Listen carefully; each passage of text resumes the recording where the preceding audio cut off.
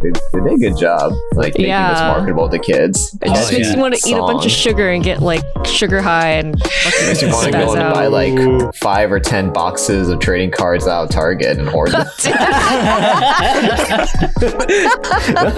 And get mugged in the parking lot. If I was a kid and Digimon was airing season 1 right now, I'd hoard.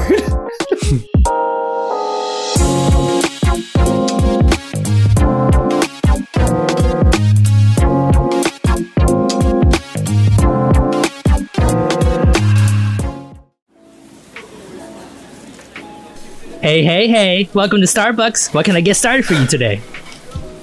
Hi, can I get one grande mocha frappuccino and one grande, do you still have the strawberries and cream fraps? No, we don't. We killed all the strawberries last year. Oh, okay. Oh. I'll just get another grande green tea frap. Okay, 2 grandes frappuccino, green teas, and green tea frap. What's your name? Plinchy? Plinchy. Is that spelled with Z or with an S? I'll just go with Z. Z. All right, cool. I'll give you a couple minutes and then I'll be right up. Okay. All right, next up, what's cooking good looking? What can we whip up for you on this fine evening? All right, well, help me out here. Okay, wait. All right. Okay. I think, okay, wait. Can I get a iced caramel macchiato? But wait, can I get that in the medium size? What do you call that again? You don't call it medium here, right? You call it something else. What is that again? Yeah, we call it medium. Medium? All right, okay, wait. So can I get that iced medium caramel macchiato? Wait, can I get that hot actually? No, wait, see, I don't know. Do you think I should get a hot one or cold? What do you think? I think you should get it cold. You know what? Actually, wait. Maybe don't ask me. I think I'm actually in a mood for a strawberry surf rider. So you know what? I'm gonna go next door, Jamba Juice. Yeah. Sorry about that. Oh, all right. Okay. Hey, what you want?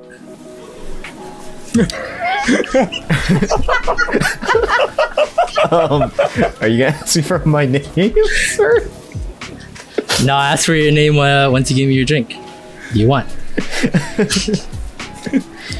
I'll take a double triple bossy deluxe and a wrap, 4x4 animal style, extra shingles with the shimmy and a squeeze, light axle grease, make it cry, burn it and let it swim. Okay, so a cup of water. What's your name? Lance. All right, is that the one from NSYNC, the gay one? Yeah. Okay, got it. That's right. All right, there you go. There's your cup of water. All right, hey guys. His thumb's in it. Oh, yeah. There's a fucking spit in here. Hey guys, welcome back to another episode of the Wii Power Hour. The show where we have a roundtable discussion on the latest news and topics in the anime and manga world. Today's recording is on May 16th, Sunday. No real news for the Wii Power Hour.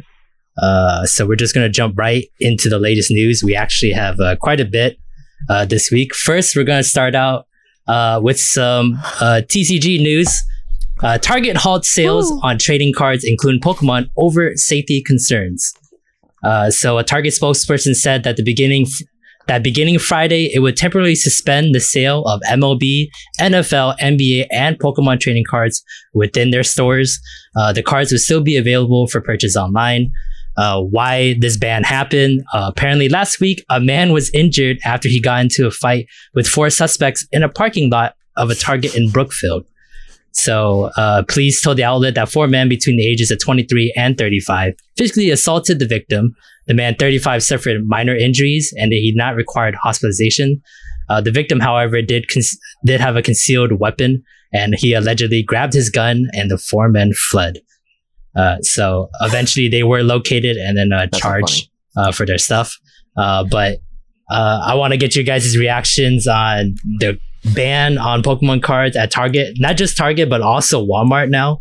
And then also the assault that happened over with the Pokemon cards. Yeah. Now because I'm sure he'd be like, "Hey, they're justified, man."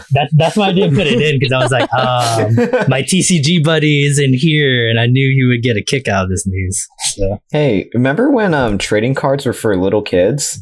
Yeah. And now we got like grown ass men like fighting each other and like pulling guns on each other because they're getting beat up in the parking lot. Yeah, and I hate how they're like around like our age, so like that could be me. That could be me just buying regular Pokemon cards, and some dude just gonna come up to me and try to punch me for them. So it's that cat from Odd Taxi. Yeah. Oh, that totally is the cat from Odd Taxi. Holy fuck. That's what happens. You get addicted to something when you're young and you never find anything else that feels better, and yeah. Problems. You do shit like that. And then the store just sold out of I guess it was like the sports train cards, and then you just flip your shit when you see someone else buying the last of them. Yeah. Yeah, I mean, we've gone to Target to like get MTG cards, and I've told you guys, but right, I've seen the guy holding 2 rows full of like boxes, and I watched him scoop, and he stands and he walks to the cash register, and I'm like, rude. I wanted to get one of those. I don't want to talk to that guy, so I just left. Rude. Yeah. I hate guys like that. That's why like there's a Pokemon YouTuber TCG guy. His name's Leonhardt, and he does these like trips where he'll go to like Target or Costco and he'll buy like hundreds and hundreds of dollars worth, but he always makes sure he leaves a good amount on the shelf for other people to buy. And I was like, that's the kind of guy that like I'm okay with selling, because I used to work at Target and I used to like sell to these kind of guys. Those are the kind of guys I like, okay, you're a good guy. Like you just want to collect these Pokemon cards. You're not like a scalper. You're just trying to leave it for other people. But I got some people, just like, you know, the person that Plinchy saw, they're just fucking just throwing all of it into the cart, and it's like it's theirs and theirs only. And I know they're not going to open it. They're only just going to try to resell it. And it hurts. It hurts. Especially as a collector, to see that kind of behavior, it upsets me quite a bit. What do you guys think about like how almost everything is getting scalped now? Yeah, I feel like that, right? It's literally everything. Why is there like just like such a limitation? No, it's not even that there's a limitation on everything. It's just that people are greedy. Yeah. And they're finding new ways to be greedy. It's a product of the pandemic going on right now. People are desperate to find ways to just do something and it's hoard. like to meet ends meet, because you need a lot of money to do shit like that. Yeah. Or like I doubt, well, I don't know. You could gather like a group of people, like the 4 of us. We could be like, hey, let's put money together and do shit like this, but we don't, because that's not good. It's I mean, like they're in it for a business. We're just in it to obscure thing. I agree. Like Pokemon, I know for sure is because of Logan Paul. Ever since he started doing those streams where he was opening Pokemon cards, all his followers thought, hey, he's showing a lot of cards that you can make a lot of money for. I think I can do that too. And then like the Pokemon, like there's a like actual like chart to show like where Pokemon TCG was selling at. And then after the Logan Paul stream, and then it shot up like 300-400%. It's like, it's because like of that for a while too. And it's, like, it's been a high. So. Wow. Like every cultural trend, like at a certain point, YouTube trends were very like non-influential. You had like funny videos, you had I forget that one song, but there were like things, and then suddenly it went into like how do I do things to make money? Now, like that's hot. People love making money. Mukbangs, you want to eat food for people, like that's fucking hot, and they do that. Oh, you want to be a streamer, you do that. Yeah, you're a girl and you want to stream, that's even better. And it's just like it's sad. Yeah, it's just for the money. It's not for like the actual love of what you're doing. I agree. So, but I think for the most part, that and just you're right, it's the pandemic. I mean, we already saw, what was it? The fucking gas. I think we were also talking about it like earlier this week, but the people hoarding gas because like a pipe broke, and they're like, well, okay, calm down everyone. We're good. just get gas if you need gas, like you usually do. We'll get the pipe fix, no problem. All everyone heard was no more gas soon, and they rushed to go get gas. And like, I mean, like you just look it up, everyone. Like you can see pictures. People are just grabbing trash bags and putting gas and putting it in the back of their trunk. And then, I can't tell what's real anymore. It's like, really? Like it's pretty ridiculous. Like there's that one picture of the lady pouring gas from the gas station into a laundry basket full of holes. Like, that has to be fake, right? Like that's not real. People are stupid. Please tell me. People are stupid. Or like it's secretly lined with like a plastic bag that or like fucking saran wrap that I can't see it. Like please, you know, like I don't want to believe it. Who knows? I've seen people where like they'll pump gas and then they're done and then they just get into their car and drive and they pull the whole thing off the fucking. It's still connected to their car. Yeah, and it's still connected. Like we think that's just like an internet thing, but I physically have seen someone drive off with the hose, and I'm like, that's why it's illegal in Oregon and some states where you're not allowed to do your own gas. Yeah, I thought that was a we have people courteous who thing in don't Oregon. do that, and we're like, no, oh, shit. people are I didn't think it was like you're stupid. Absolutely stupid. Like too many times. Like you've seen the videos, right? Where like there's a lady that like comes in and then she doesn't know which side the gas I saw that gas today. tank is on, and then she'll drive around over and over, and she's always on the opposite side of the gas tank somehow, and then she reverse. Like, but the gas thing is on my left, and now it's on my right. Yeah, like she just goes around. I'm like, oh my god, it's on the wrong side still. I'm like, people like that are painful, no good. So. It's not gonna get better, dude. No, yeah, I think it's gonna get worse. Like it like explosively shot up like scalping. Yeah. Like literally anything is being scalped right now. From like I was surprised a computer mouse gets scalped. Like I mean, it's a computer mouse. Like I feel like it's everywhere. Everyone has it, but like apparently it's getting scalped just because it's a white. Like the mouse is a white, just like a black and a white one. The white one's like $100-$200 more expensive on Amazon because it's scalper prices. Racism, even in the fucking technology world, like that, man. That's a new one for me, man.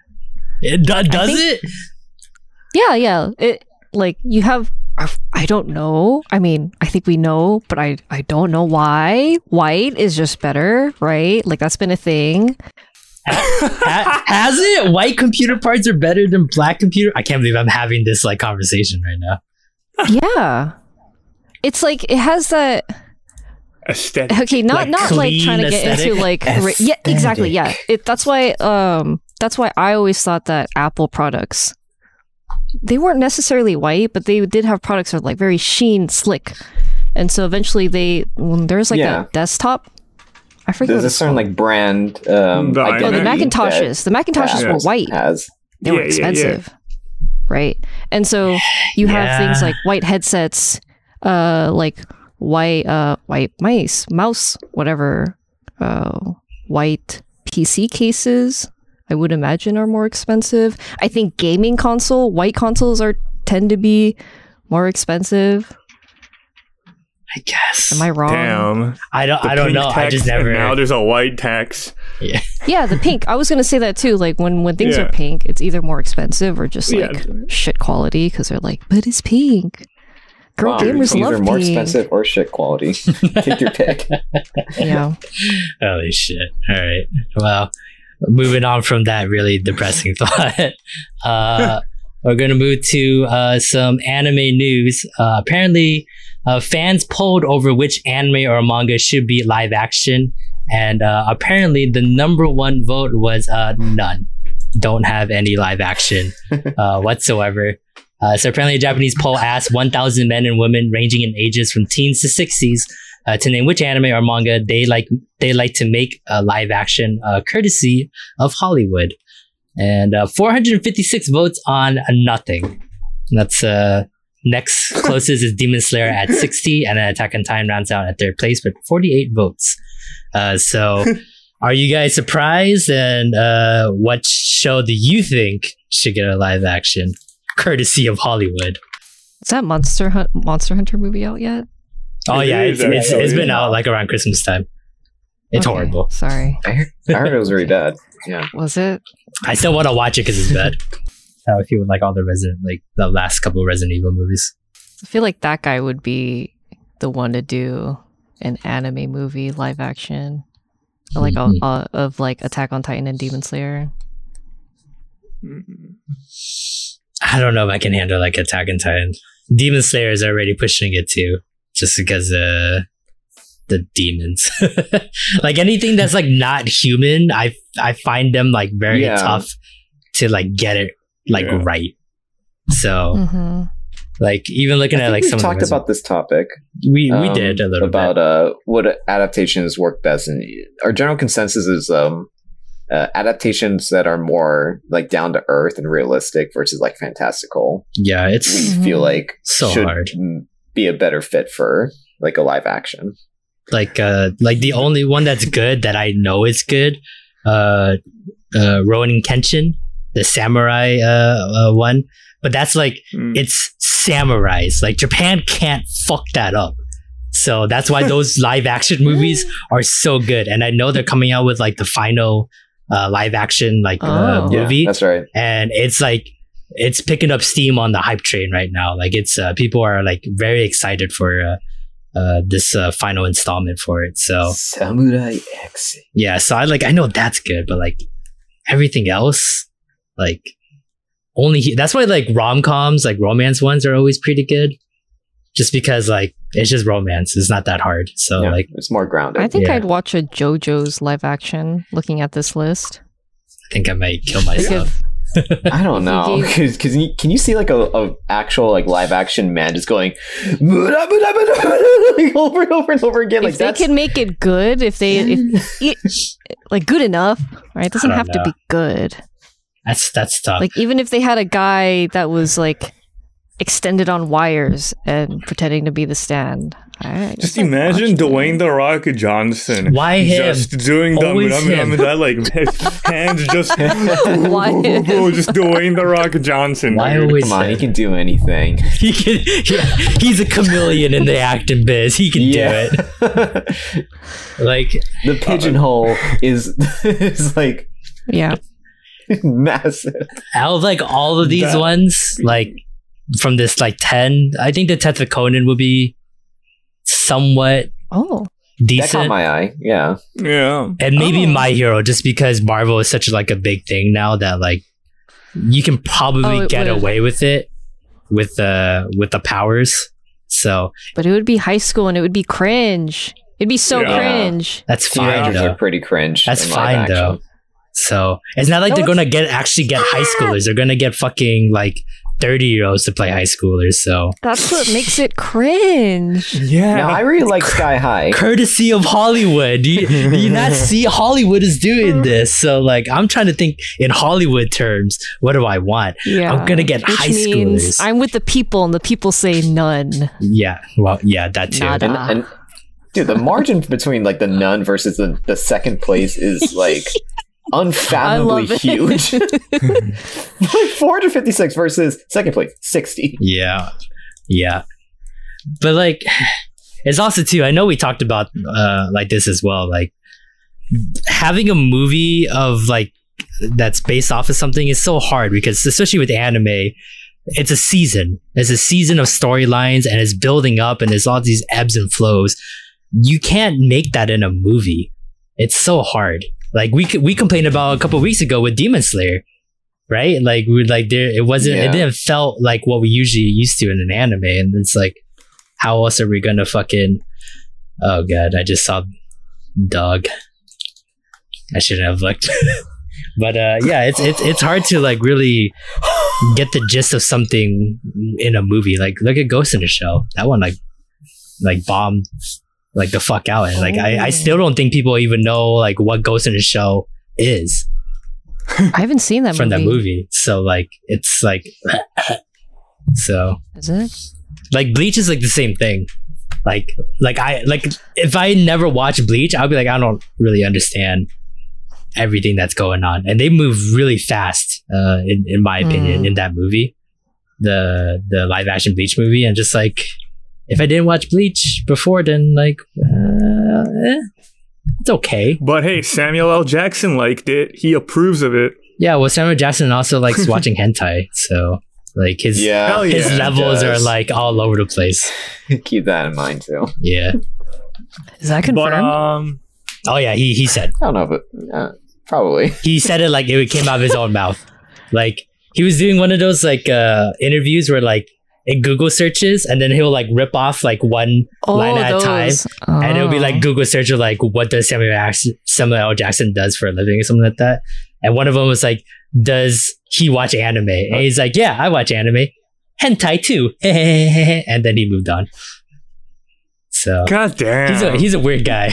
Like that's a weird guy. I think I'll find it because it's like probably it's everything in his house is every furniture is like purple too, and he's like on his like purple couch as he watches his hentai. Purple couch. They make those? Yeah, because everything he has is purple, dude.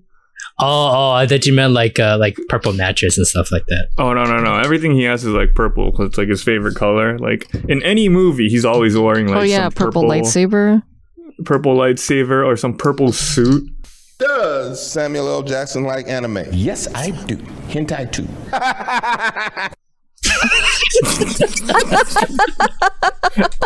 Okay, that was edited very strangely. Does Samuel L. Jackson like anime? Yes, I do. Hentai too. God damn it. Yeah, so. Thanks for clearing my eardrums. You're welcome. My ears have popped open. All right. We'll move on from that. I can't even like fucking hear anything. I think I'm bleeding from my ears right now. We'll go with some more anime news. It's just been announced that Komi-san can't communicate is finally getting anime adaptation. Woo! I've been like patiently waiting for this. I know like a lot of people have been as well, and there's like memes going around like Nagatoro-san has like been waiting for an anime adaptation, and then she finally got it, and then she's like, there's a picture of her pointing at Komi-san, and she's like with like a All Might face, and she's like, "You're next." And I'm just like, oh, and it finally happened. I'm just like, yes. Yeah. So that's funny. If you don't know what Komi-san is, here's a synopsis of the story. I want to talk, but I can't. If people find out about this anxiety, what would I do? Komi is a girl whose beauty turns the heads of everyone around her, but she suffers from social anxiety. She has a lot of trouble communicating, and to the people around her, she comes off as unapproachable. How do I strike up a conversation? Once I do, then what do I say? Komi can't help but get caught up in such questions. The story follows the school life of Komi and Tadano, who she befriends. Komi may be trembling from her heart all the way up to her fingertips, but her goal is to make 100 friends. This communication comedy will have you grinning ear to ear before you know it, but at times it will make your heart ache. So, that was a very good synopsis. Yeah, and Komi-san will be voiced by Koga Ao. She is Kaguya from Kaguya-sama. And I think Tadano is voiced by Kajiwara Gakto. He's the voice of Asta from Black Clover, and Shinra from Fire Force. So they got some pretty good people set up for this. I'll also play the trailer for you guys. Oh yeah, I saw the trailer. It looks good. It's really pretty.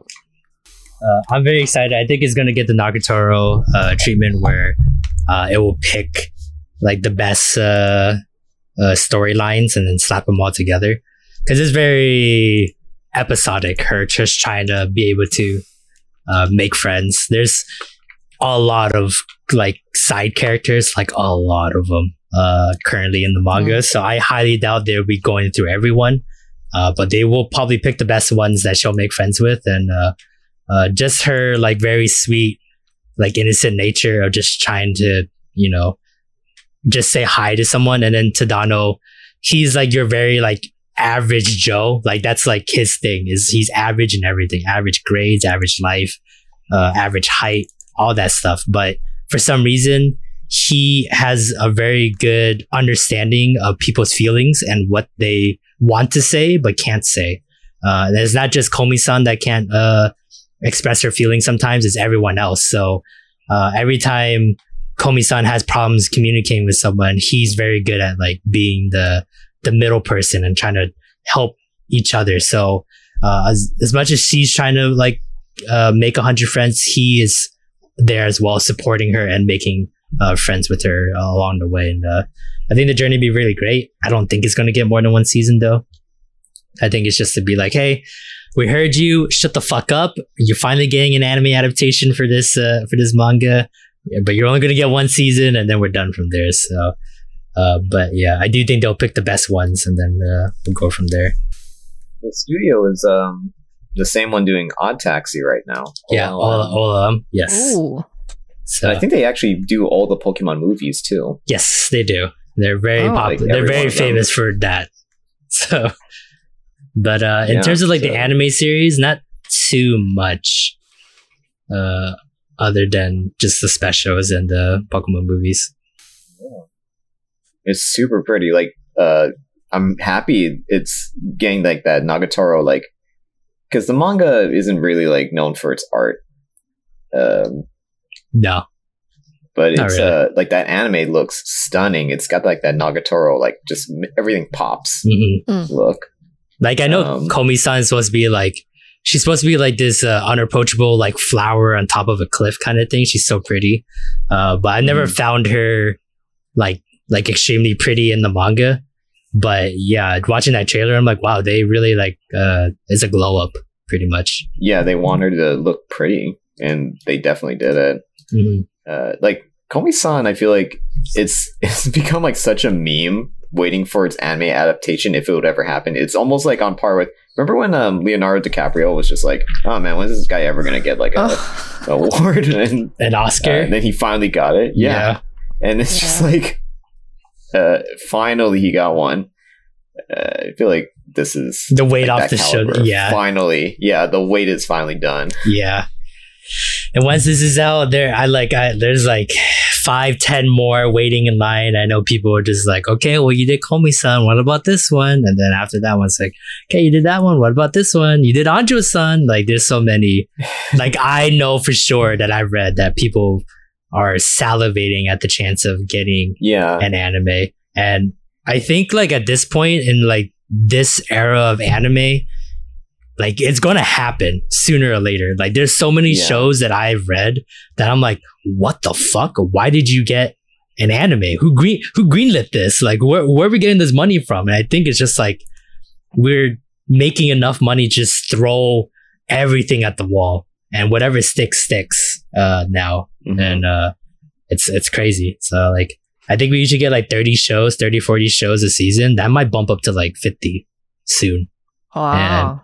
That's a tall task, and that's just going to kill me even further for the researching for this podcast. So, but we'll move on to the final news. I thought this would be pretty funny. It's not like true news, but let's walk down memory lane here. I don't know if any of you guys remember this opening, but I'll play it for you real quick.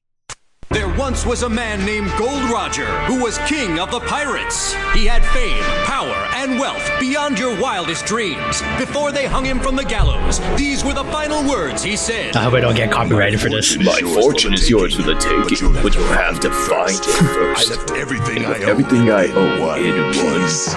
Ever since, pirates from all over the world set sail for the Grand Line, searching for One Piece, the treasure that would make their dreams come true. Thanks, Kaiba. Don't give it up, Luffy. Don't give it up, Zoro. Don't give it up now. Don't give it up, give it up. Here's how the story goes. We find out about a treasure in the Grand Line. There's no doubt. The pirate whose eye is on it, he'll sing. I'll be king of the pirates. I'm gonna be king. His name is Luffy. That's Monkey D. Luffy. King of the pirates.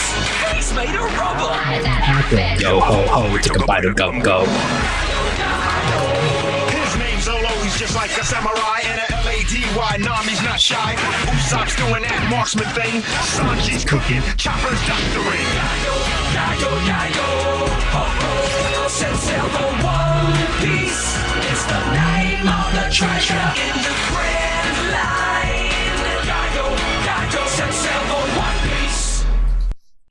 Okay, so the reason I play that song because apparently the person that created that song, Sean Conrad, he has been pretty much non-existent for the anime community for 17 years, and he finally came out to talk about that song. I'm not gonna go play the whole video because it's like an 18-minute video interview for it, but basically he was just stating like he didn't know it was gonna be popular. He didn't even know what the fuck One Piece was at the time, and he just pretty much they just gave him like bare bones idea of what the show is. So you can see like some of the lyrics like One Piece, we gotta find One Piece, king of the pirates. Nami's LADY, she's not shy. Like what? Just like that's it. She's the navigator for this group, and she's just. Is that what he said? Yeah, he's like LADY.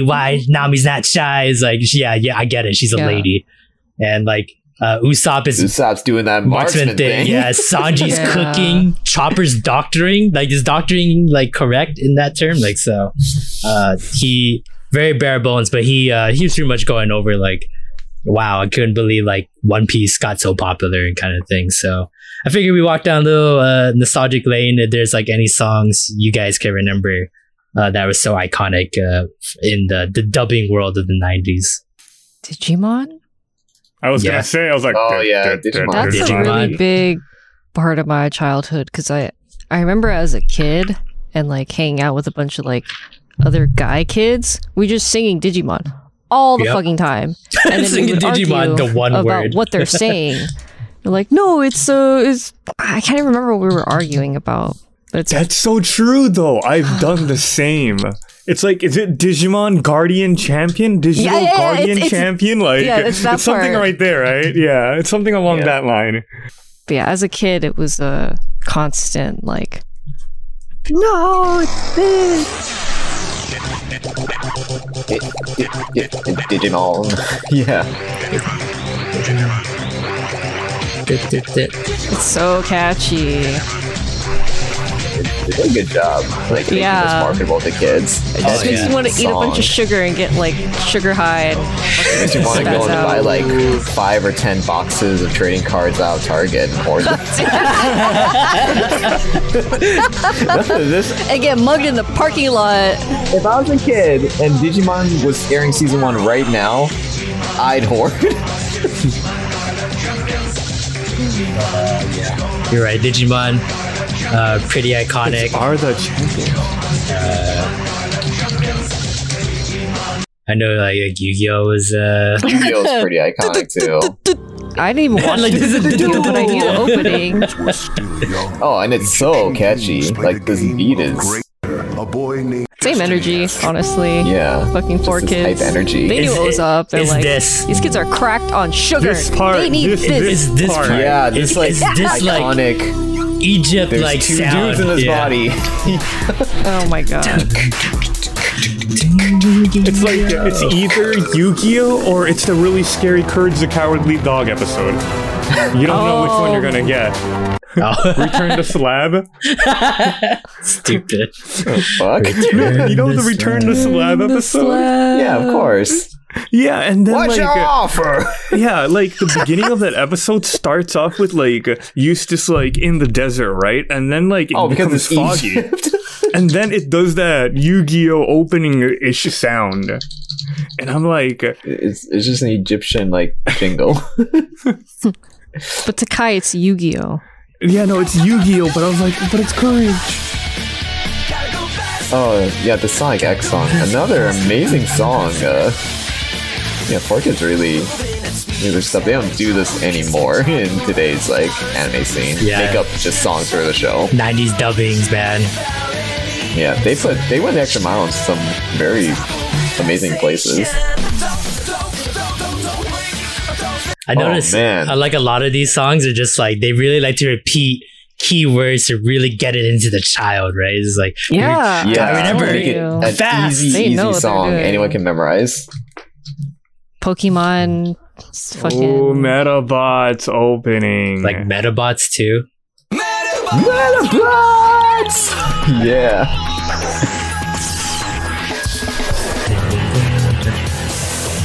go get your friends. Like I love that part because I didn't have friends, so it made me sad. Oh, yeah. I would love for a Metabots reboot. I love it. No, me too. Because the concept was so good. Hell yeah, dude. You just gotta clean up some of the filler episodes that they had, because there was some really bad filler episodes, but they just did purely like just storyline battles. So good. Man, the animation is so good. They recently re-released the video games too, I think. Yeah, something like that. Yeah, so the people are there, like the audience. Yeah, and then obviously the classic, like the staple. Yeah, the one that stands on top of everyone else, pretty much. Like, even though like 4Kids is just like a, distant memory, this song is still referenced to this day in the games in the new seasons. Yep, it's become like just an iconic like identity for this show. Because this song just sums the whole thing up so well. I've met the singer, Jason Page. Really? I met him at a convention because obviously remember I was like like selling stuff at conventions, and we saw him performing at a convention in LA. So and I was like, oh shit, and then we missed him. I was like, fuck, but like I saw him and I waved, and I pretended that he was waving back at me, but he's probably waving at the whole crowd. So yeah. But yeah. Any other songs? I think we're good, right? Dragon Ball Z. Dragon Ball. Because Japan didn't, America didn't have the head chala. No,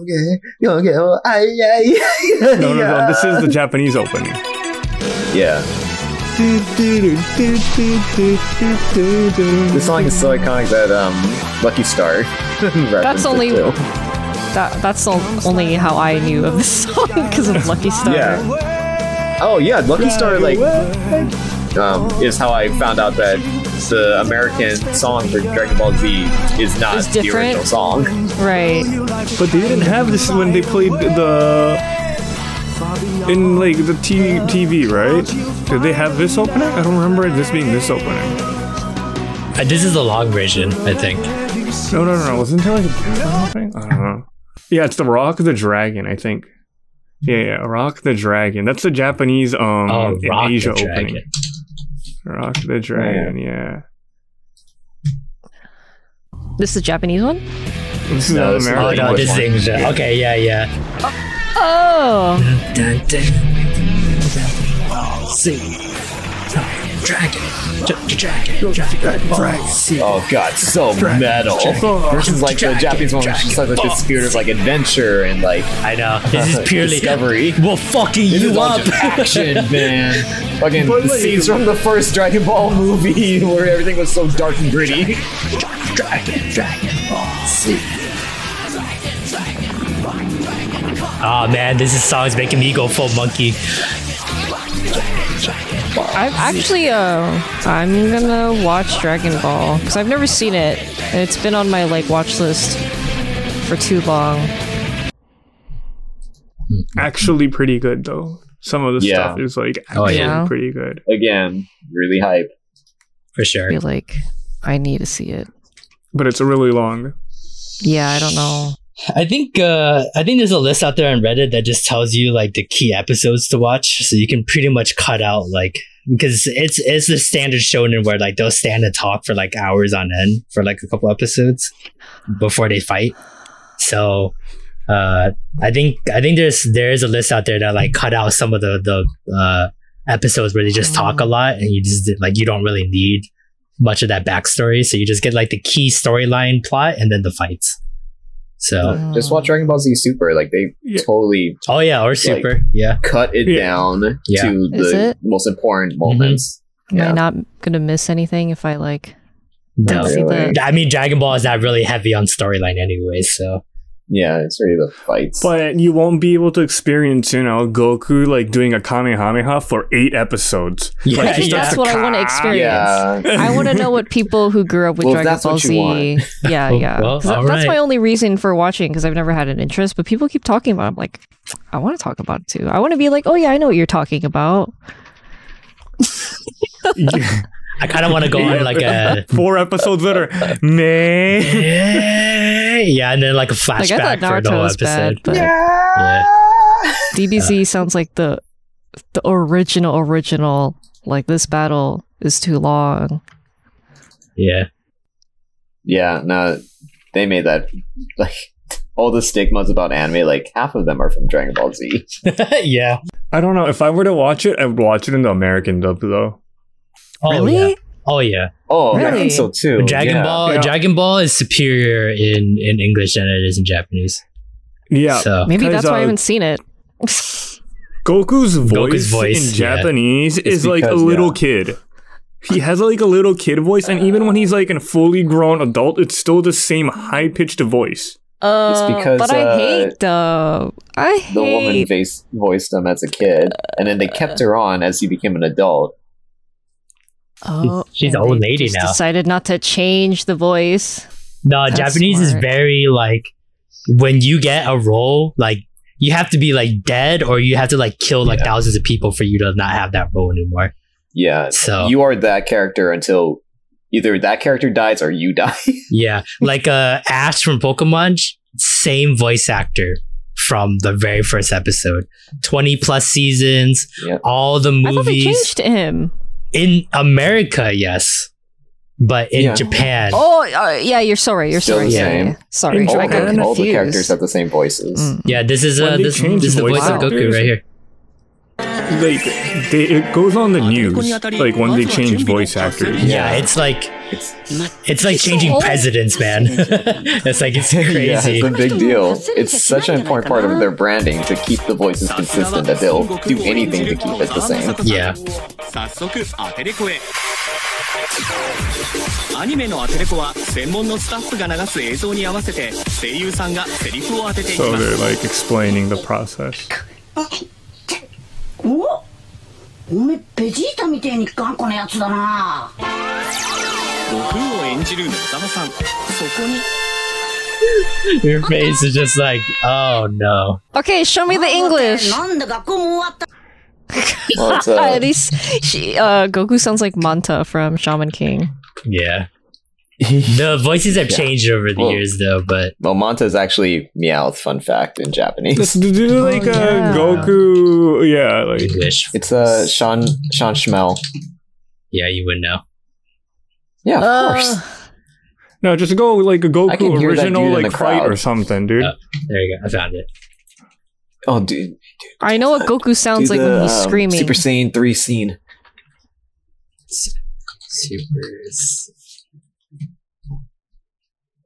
Oh, maybe dub is better. I don't want to You're hear going to love Japanese this. Goku They do a screaming. good job, yeah. What you're seeing now is my normal state. This is a Super Saiyan. And this is what is known as a Super Saiyan that has ascended past a Super Saiyan.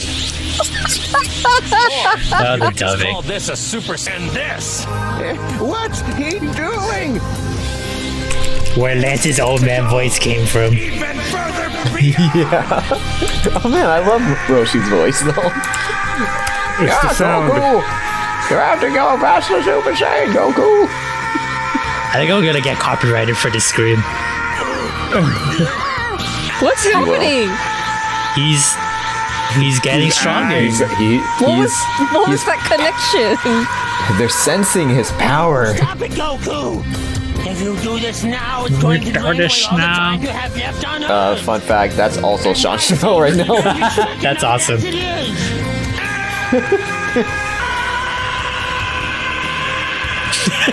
Still going.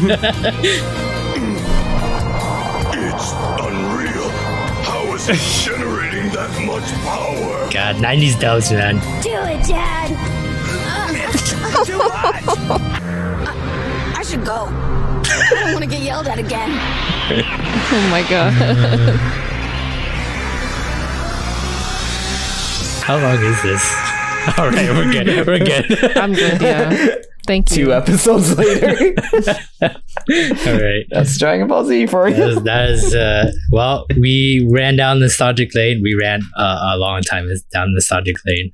But that is all of the news. Off course. Yeah, whoops, sorry. That is all the news that we have for this week. If there's any news for you guys that you want us to talk about, please email us. It's on our website, or you can send us in the DM in any of our social media. We'll check it out, and then maybe it'll show up in a future podcast. But let's move on to the media roundup of the week. Is the segment where we talk about anything we watched or read outside of our top 10 anime ranking board. First up, we're going to start with some non-conventional anime. We all watched the first season of Invincible. And watch is understatement. We pretty much just blasted through it as quickly as possible. Yeah. So I figured it'd be a good time to talk about it when it's still fresh in our minds. We'll leave it up to everyone on the floor. How'd you guys feel about this first season of Invincible? Was this like the first non-anime that we've watched together? Pretty much, right? For the podcast? Oh, for the podcast. I guess to put it on the podcast, yeah. Yeah. I think overall, we've watched other stuff, but yeah. But yeah, it was fantastic. I don't think it was until episode... Does anyone remember? At some point, I'm like, wait, this is CG. This is 3D. I didn't know until maybe like episode 3 or something. It's even weirdly later CGI. Too. Some parts are like weirdly CGI more than others. They do they'll leave it fully 3D, but it's all in 3D, and they'll draw on top of the 3D models. Yeah. There we go. Yeah, that's what's happening. Yeah, but it's all in 3D, and I didn't notice until like I guess when they're like in the high school more, and I started to see like the background, and then like. Especially when the mom and dad are like arguing at some point, and I was like, "What? It's 3D. I can see the 3D-ness. Like, what's going on?" But it's so good. They do it really well.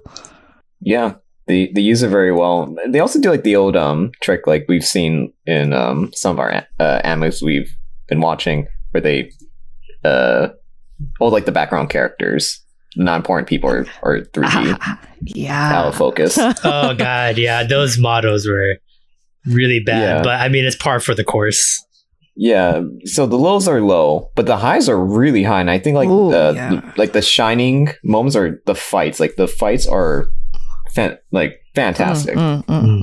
Yeah, spoilers. The final battle between Mark and his dad. That was. Yeah, I was like, oh man, this is really good. Like, it's not even just like the animation, but just the choreography of like where the fight was going to lead and where everything goes. It was great. They really you feel every impact. Like every time someone got like. Yeah, just every punch, every weight was coming slaughtered. Yeah. Like I'd be like, oh, he got sliced in half. Like that train scene, I still can't forget about. Oh yeah. Oh man. To just teach Mark like a lesson. It wasn't just like out of like I want to kill all these people. It was just to teach his son a lesson, and it cost hundreds of lives. And I was like, that's crazy to like fathom. So. It made me miss American animation more, like old American like cartoons, like Teen Titans or like a Batman Beyond, or like the Unlimited, or like the older Batman cartoon series and stuff. Definitely, for sure. I don't know if it's just like the way they draw their eyes. You know how simple American cartoon eyes are? It's literally just a line with a circle in the middle. You know? And it's good. Like it has enough facial expression, and like it. I understand what they're thinking about and shit. It was really nice. That's true. It did feel like it was a blast from the past. Like it felt like I was watching. Yeah, like I was like watching like Saturday morning cartoons again, but like as an adult. Yeah. So I think that's probably what they were trying to aim for, and they really hit it the nail on the head there. So And I think that's the reason why the choreography was so good too. Like, it's just it's from an American media. So like the way they capture some perspectives are like more Hollywood-esque, I would say. Like, you know how you see like him just flying through multiple buildings and like breaking through holes and shit. Like I'm sure we see that in like anime too, but I feel like we really don't see it though. Like we see it in movies a lot, like with like superhero movies and shit. True. Like the actual damage, but with Japanese manga or anime, it's the panel or the frame is too focused on the character's face rather than the character's background. Yeah. Yeah, that's a good catch for how they like to portray the fights. Like to show like the everything of the fight. So in like when you see Attack on Titan, it's like a really fast cut of, you know, people flying around and shit, but like you don't really understand what's going around because it's like cuts. And then the anime does it a little better and you're like, oh, that's what's happening. But like American cartoon literally takes the focus off that person and you see the whole like entire area, what's going on. So you can actually see what they're doing, you know? I like that. Everything's with a purpose, and I think they do that because the whole like not moral, but the point that the dad was trying to like punch through Mark is that like everyone's insignificant. Like look at how large and like big everything else is. So like there's that scene where the dad goes and like kills a bunch of the aliens that invaded, and he's like, "This isn't your world to conquer or something." And he just goes like flying and he's destroying everything, and then you see him, he's like holding something, and then you see the rock that he's holding and it's fucking humongous. Everything was very like huge, especially when it had to deal with him.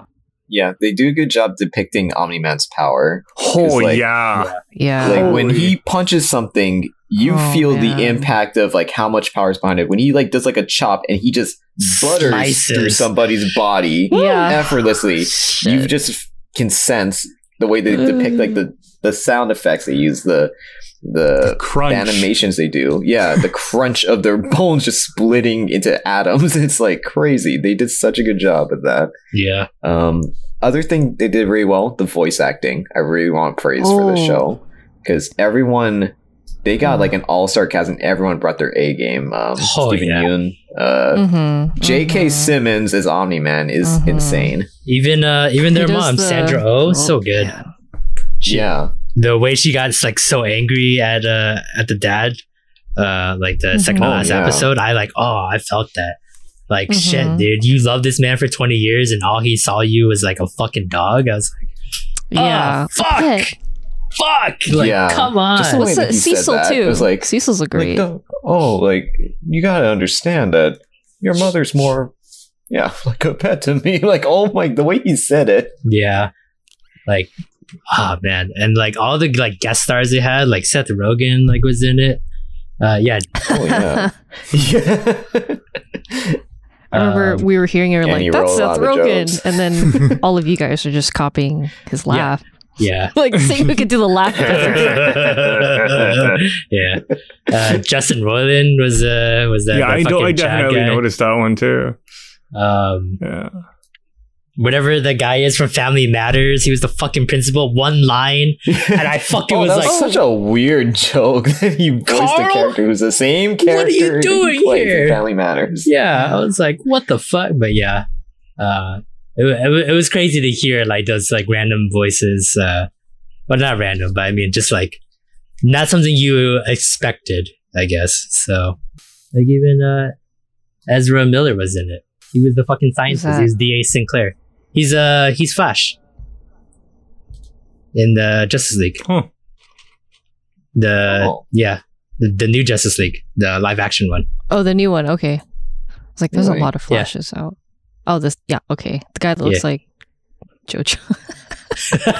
He played the bastard dude who was making cyborgs. Yeah, D.A. Sinclair. Yeah, dumbass Sinclair.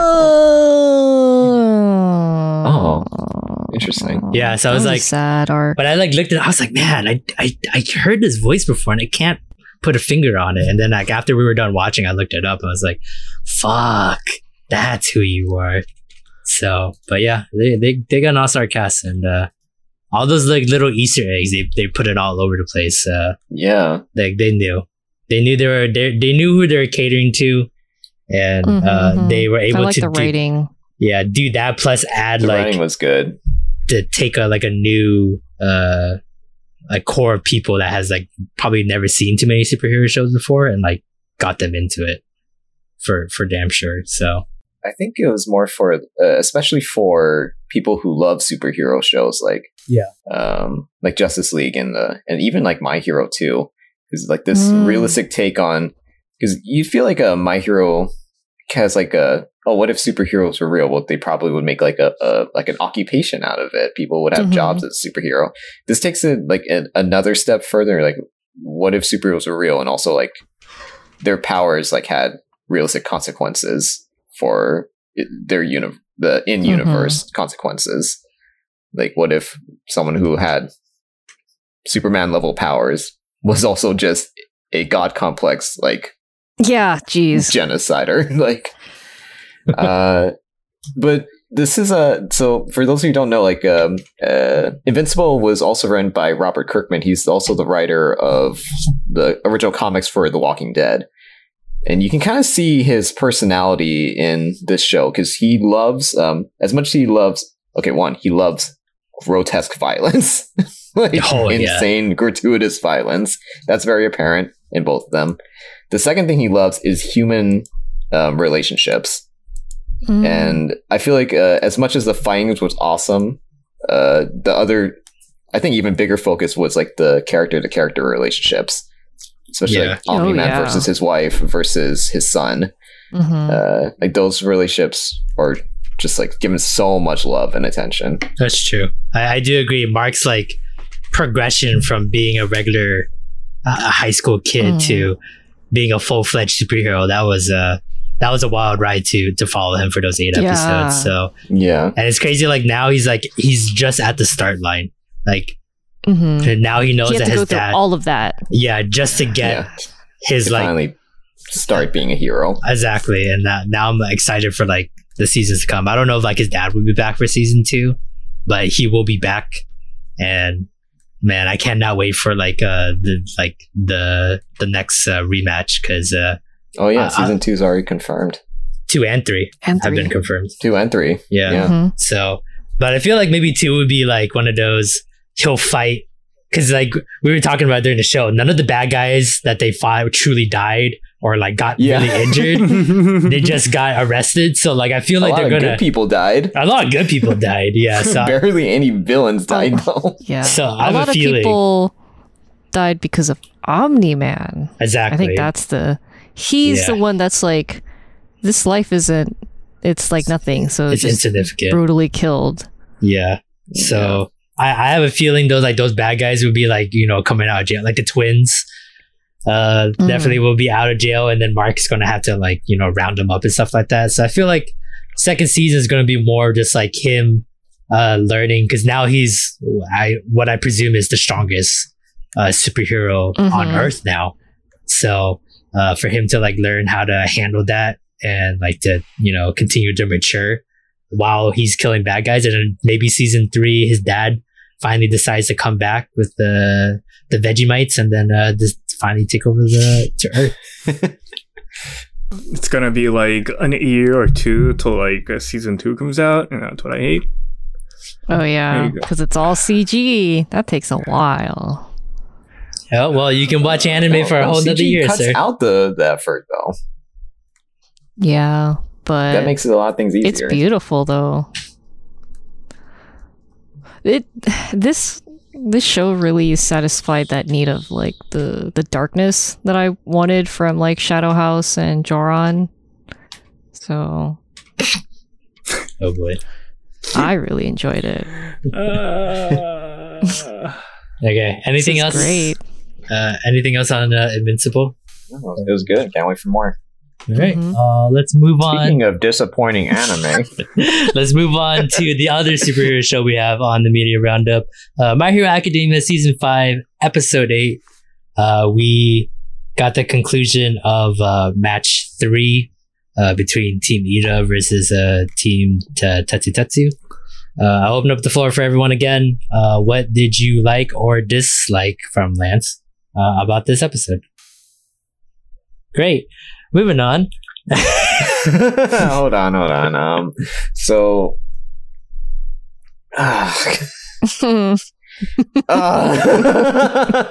I hate draw fights. Those are the worst fights for me.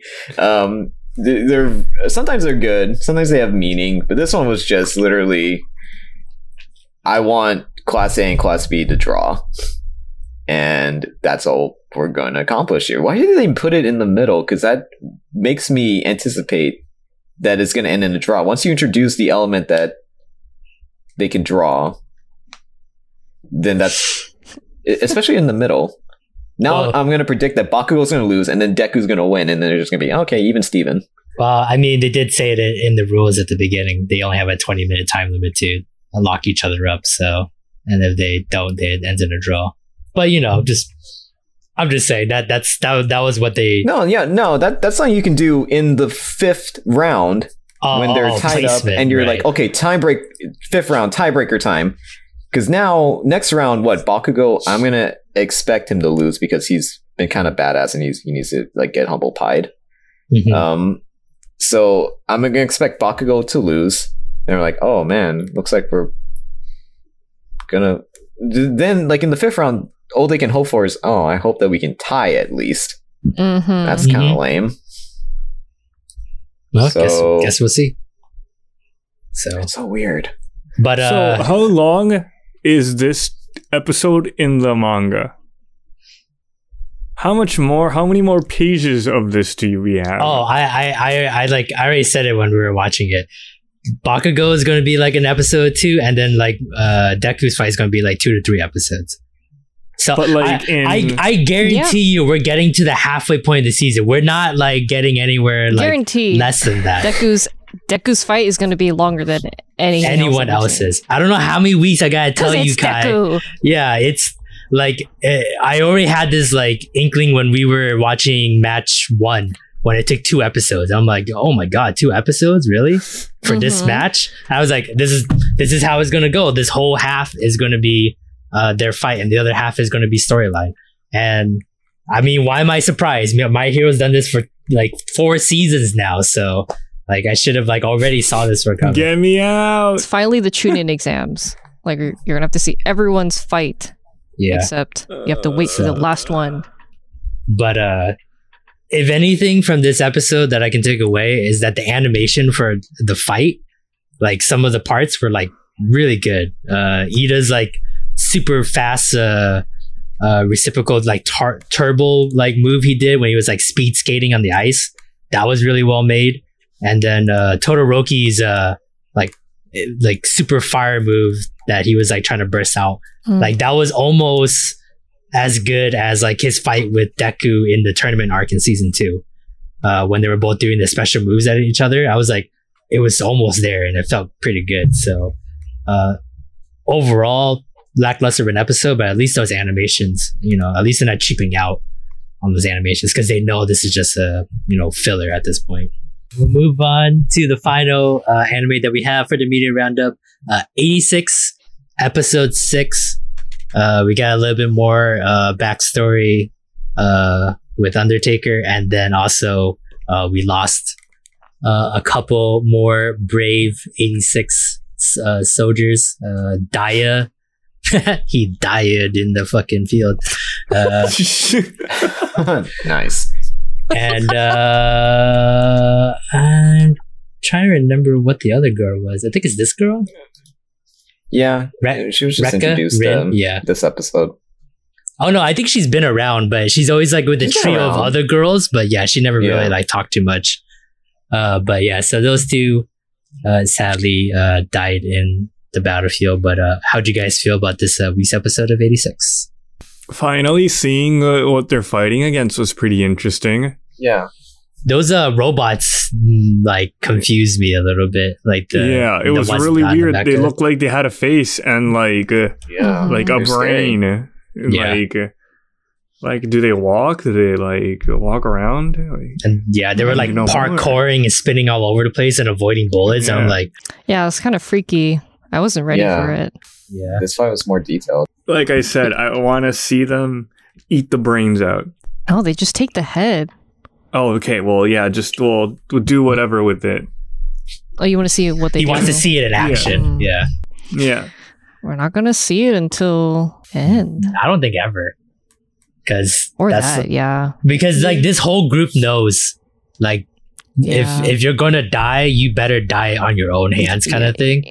Like, I mean, you saw with the girl, like she literally was like staring face down against a spider, and she just shot herself because she knew. Became my second favorite character as soon as she put the gun like this, and I was like, oh, goodbye. What's wrong with you? That's so you cool. Really like She's these characters so cool. that die. There is the darkness. She's trying to embrace the darkness. I don't like any other girl. Like, Lena's really pretty. She's definitely on that list of potential waifu material, but like, I can't. Sometimes she talks and I'm like, shut up. Well, we haven't really seen a lot of development for any of the other characters aside from Undertaker and Lena, and I think the blonde boy too. He's gotten a lot of focus these last few episodes. So he's gonna die because I think he's gonna be one of the longer lasting ones. I think he lasts. I already have the group that's gonna make it to the end in mind. Obviously, Undertaker is gonna make it to the end. Anju is gonna make it to the end. I think Anju, yeah. The redheaded girl that likes Undertaker, Gunslinger, she's gonna make it to the end. The artist guy, Laughing Fox, he'll make it to the end, and that's it. I think everyone else is dead. I think artist guy will make it pretty far, but I think eventually he'll. I say he dies in season 2. In a significant way. I think because characters with like strong beliefs and like strong determination like him, they're usually set up for like a very spectacular death eventually. I agree. That's why I'm thinking like when they're going to the base, it's just going to be like the tip of the iceberg of what like this other country is about. And then when we get to season 2, I feel like the artist guy is going to see what's going on in that country and is going to like trigger a lot of stuff that he complains about with the Sand Republic of Magnolia. And then he will like maybe he's gonna like let loose finally. Yeah, and then he'll like think like, oh, maybe Magnolia people weren't as bad as I thought they were because of this country. And then he'll die when he finally like realizes he shouldn't have that big of a grudge. Because I feel like he knows someone from Magnolia that like that was his like captain and like was fighting with him.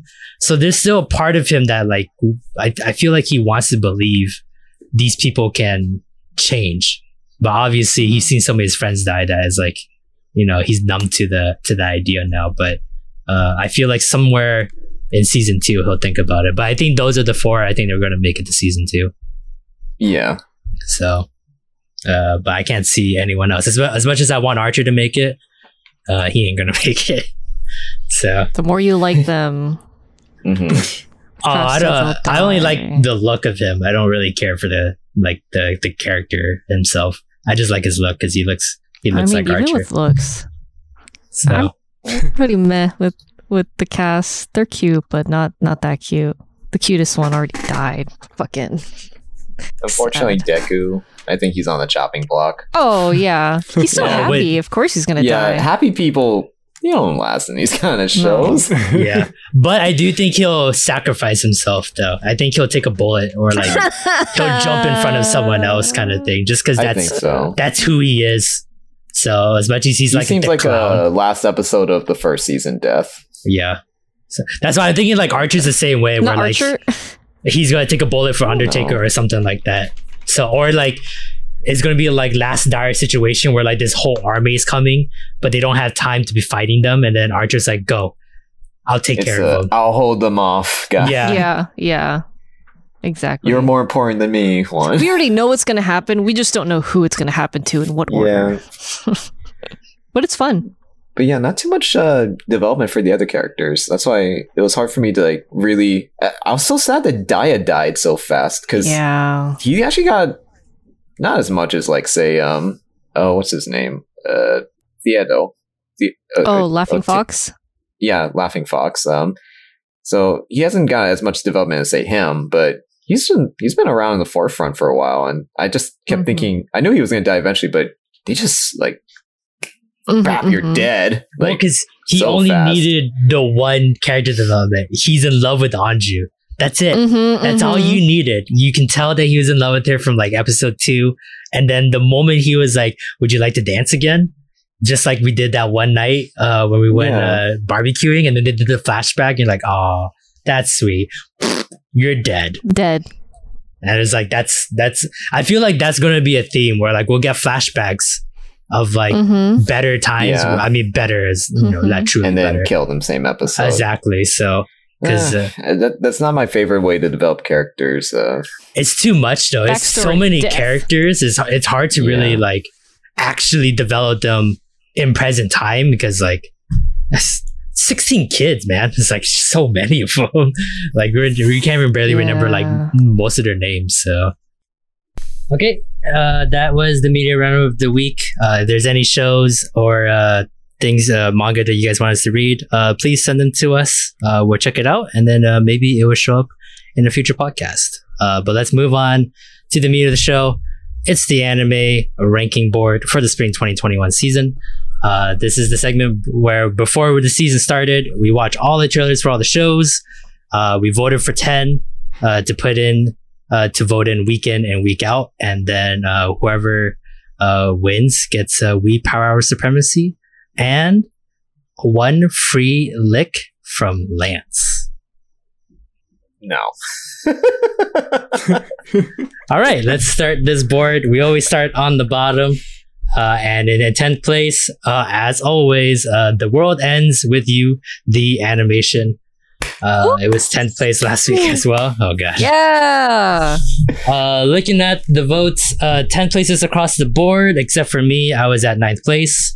But we'll hit it with Kai first because this is your beloved show, and I feel like this is your baby, and it's very respectful for just to let you have first shot at it. So, what did you think about this week's episode of The World Ends With You? Is it time to drop the baby, Kai? Thank you, Peter. Thank you. Yeah, no problem. Well, I'm honestly really sad. I was just thinking about it as you said, again, 10th place. And I'm like upset, like why couldn't this be better? And okay, so this week on Kai's complaints against The World Ends With You is I don't know what the show is trying to get at. Like, is it trying to please the people who've played the game, or is it trying to get the people to play the game? Like they watch the anime. Oh, this is pretty cool. Maybe I'll play the game. Like it does neither. How about the third option? Nope. Just that's it. Just nope. I know, it's sad, and that's why I'm upset.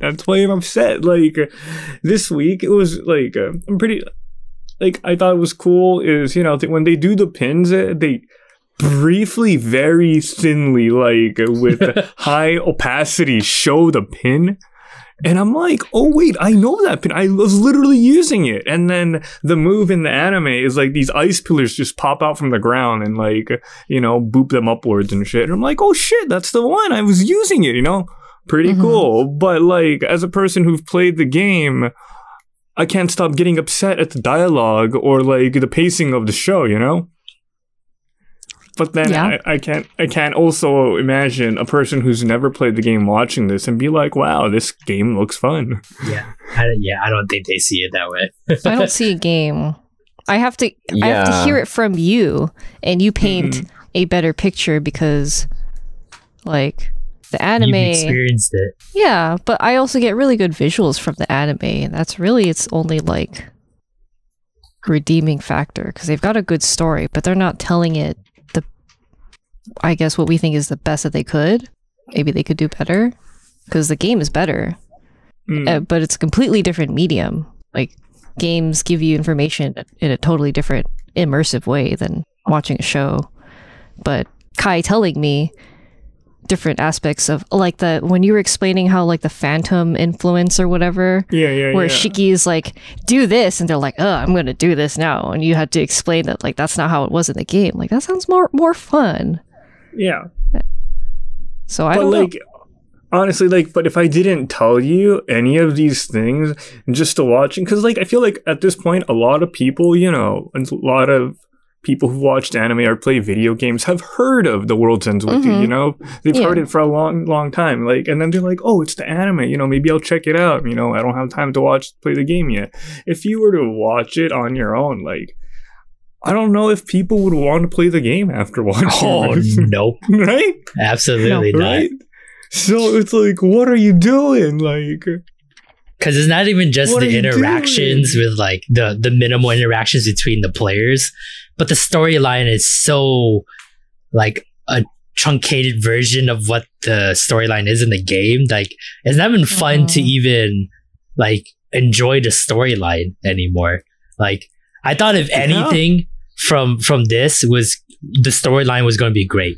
Like, usually, you know, 9 out of 10 times these like games turn into animes, the animation sucks. It's because you don't want to put the money into it.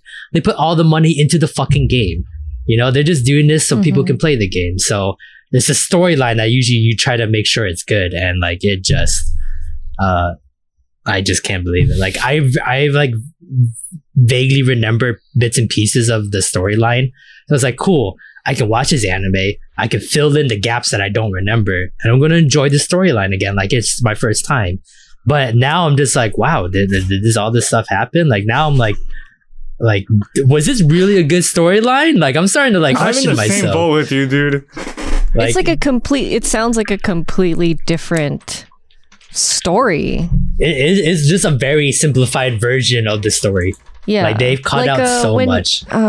Like you have a novel, and then you get a movie adaptation, and then you get a book that's off of the movie. Have you seen those? They're like... Yeah, for the little kids. Oh. Yeah, and it has pictures from the movie, and then it has like a blurb.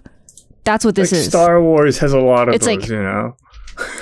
Yeah. You got the novelization, you got the movie, and then you got the kiddie picture book version of the movie. And it's got like... Holy shit. Have you seen those?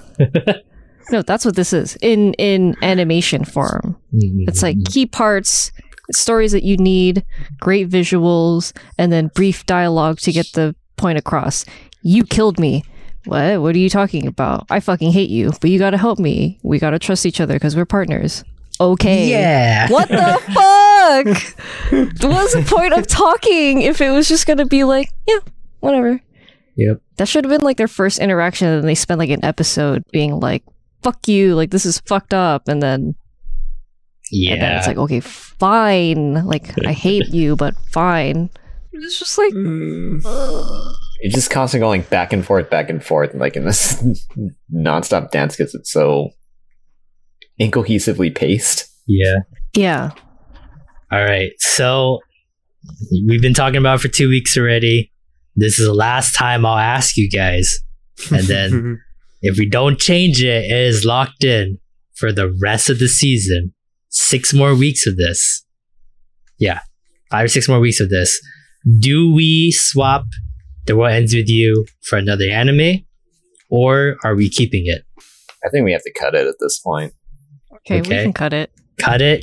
It's become a hopeless situation where it's almost like a mercy to cut it. And Kai, give you the final cut. Yeah. All right, so we're cutting it. You know, I was like low-key thinking, you know, what if I just said, nah, man, let's just to watch the whole thing. Like, well, I know what would happen if you'd said that. We just keep putting it in 10th place in this sorry situation. Yeah, and then we keep talking about how shitty it is and how disappointed we have to argue right? what's worse, The World Ends With You or the 9th place or the tied for 10th place. And it's sad too because like I almost prefer Last Crusade 10th place over The World Ends With You 10th place, because at least like Last Crusade, I enjoyed shit talking Last Crusade. The World Ends With You is just... It's so mediocre that there's nothing like good or bad about it. Yeah, nothing happens in the show mediocre more than like Last Crusade. No, that's kind of... That is kind of the feeling. Like, you could do more with this show, but, you know, just because it's locked into anime, they have no choice but to not put as much as it could be. That could make it good. And that's always a bad place to be in like any form of entertainment. Is like you should be on either end of the spectrum, either being really good that people love and talk about, or really bad and people shit but still talk about you. Being in the middle. Look at Last Crusade. I'm still talking about it right now. I know, like, next dude. season, I probably won't talk about World Ends With You. No, yeah, that's a good thing to point out. It's like mediocrity is like the worst place to be in for any form of entertainment, because no one will talk about you, and then you just end up being forgotten. Yeah. Okay, so it's official. We will trade out The World Ends With You. Now we need an anime to trade in. So I believe that the first nominee was going to be 86. But we can take other nominations if there's another show that you guys want in. Of course, whatever show we else pick other than 86, Kai's gonna have to binge watching. To be merciful for Kai, because we're so far into the season already, I think 86 would be the best candidate to put in place of World Ends With You, because then we're immediately right on the same page next week. Okay. Yeah. So, all right. Well, unless you want to put Dragon Wakao. Oh no.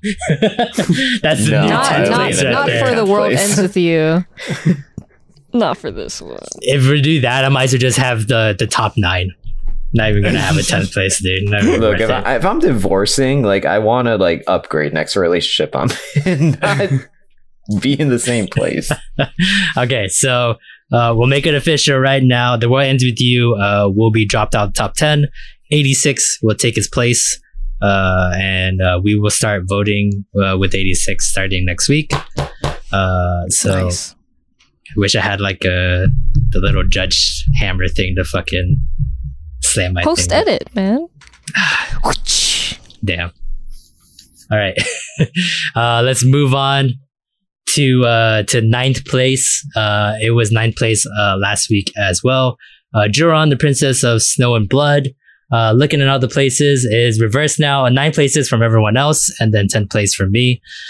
So I'll start first because I am the absolute hater of the show, and the show is making me more infuriated every week. Everything we talked about like the past couple of weeks leading up to this week was like, oh, you know, Sawa is gonna die, Asi is gonna take over, Makoto, blah blah blah. Things are gonna get better. That didn't happen. Sawa's alive. Asahi's dead now, but I am like hard pressed to believe she could be dead because that wound on her looked very shallow. So for some reason, I feel like she's gonna be alive just to piss me off even more. And we were talking about it like I think first or second week. I vividly remember saying what's gonna take this show to the next level is animal transformations outside of Sawa, and Makoto got that this week, and I feel nothing. I feel empty inside. It's like this. Yeah, it doesn't make me feel happy that happened. I'm not even happy that Makoto is still alive, because she should be dead. She was screaming at the top of her lungs in the forest 10 feet away from the people that were trying to capture her. Yeah, and they kind of left off like, oh, she's about to die, and then next we see her, she's in a totally different place. Like perfectly fine. What happened to the conflict? What happened to her pursuers? Where's the English? Cares? Yeah, and it's just like and then she met with Jin, and I'm like, why? Like I don't get it. Like and then he's like, oh, I know that Yuki's or Sawa's dead. I was just playing along with their farce. So like, fuck off, dude. What the fuck? That make it easier for them. Jesus Christ. You're so fucking useless. Yeah, like it's like we said last week, his actions defy like what he says. Like what he's saying is that he doesn't care about these girls, but then you don't do anything about them. So then, like, do you want them dead, or do you? He's such a complex character. He works for the emperor, and he can't do what his heart truly tells him to do. He's got a lot of confliction in his heart that none of us are privy to in the slightest. You feel sorry for him. So many problems, and then like, you know, just a nail in the coffin. The cat transformation was horrible. Like, Makoto looks horrible. Really bad, yeah. She's like half snake too. Yeah, she looks like John O'May. John O'May's influence on that. But there's a number of things wrong with that transformation that didn't make it as good as we'd hoped. One, I think that we're kind of expecting the animal that they transform into to have a significance to their character. What does a cat have anything to do with Makoto? Has it been like does it symbolize her? Not really. No. Has it been like a companion that's been kind of following her for her adventure? Not at all. Nope. So why a cat? 2, it's fugly. It is fucking ugly. Like, holy crap. Like, on one hand, we have Sawa, who is fucking beautiful, as like just becoming like the white crow. She's mostly human. And then even Janome was kind of human. Yeah, like it's going to be like just a small animal part on her that like, it's not even just like to make her look like a cat, but like to help support like her battle style. But like the idea that she could fight like a cat. Yeah, but I don't know her battle style because I don't know. She's been fucking around this entire season, and then she got her arm chopped off, and like what? They didn't even show like how the cat comes into play. Like, it's just camera show Makoto, camera show cat, and then we see them interact, and then show Makoto, show cat, and then transform. It's like, okay, but with fucking Sawa, her crow is like cutting into the blood, which is like, okay, right, her clan does the blood thing, and it's, I guess, more pure, and I guess the mutation is not as pure, so you get deformations, but like, it's so bad.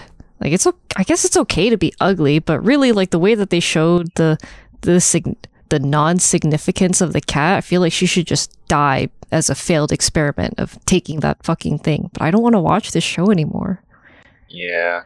See, now next week it's gonna be our new 10th place, and then we're gonna give it the 10th place treatment. So that's I'm gonna pose it again. Remember, we have a total of 3 switches for the top 10. So we've only done 1 switch.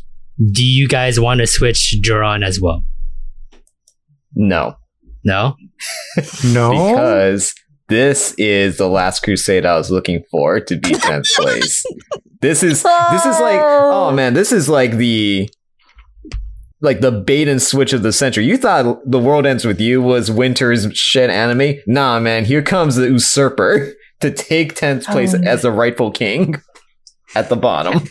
I can't believe I had hope for this. You know, the trailer really like, oh man, they're like, hey, you like this and you like that, you like pretty anime girls, you like anime girls with swords, you like fun aesthetic, fucking yokai, designs.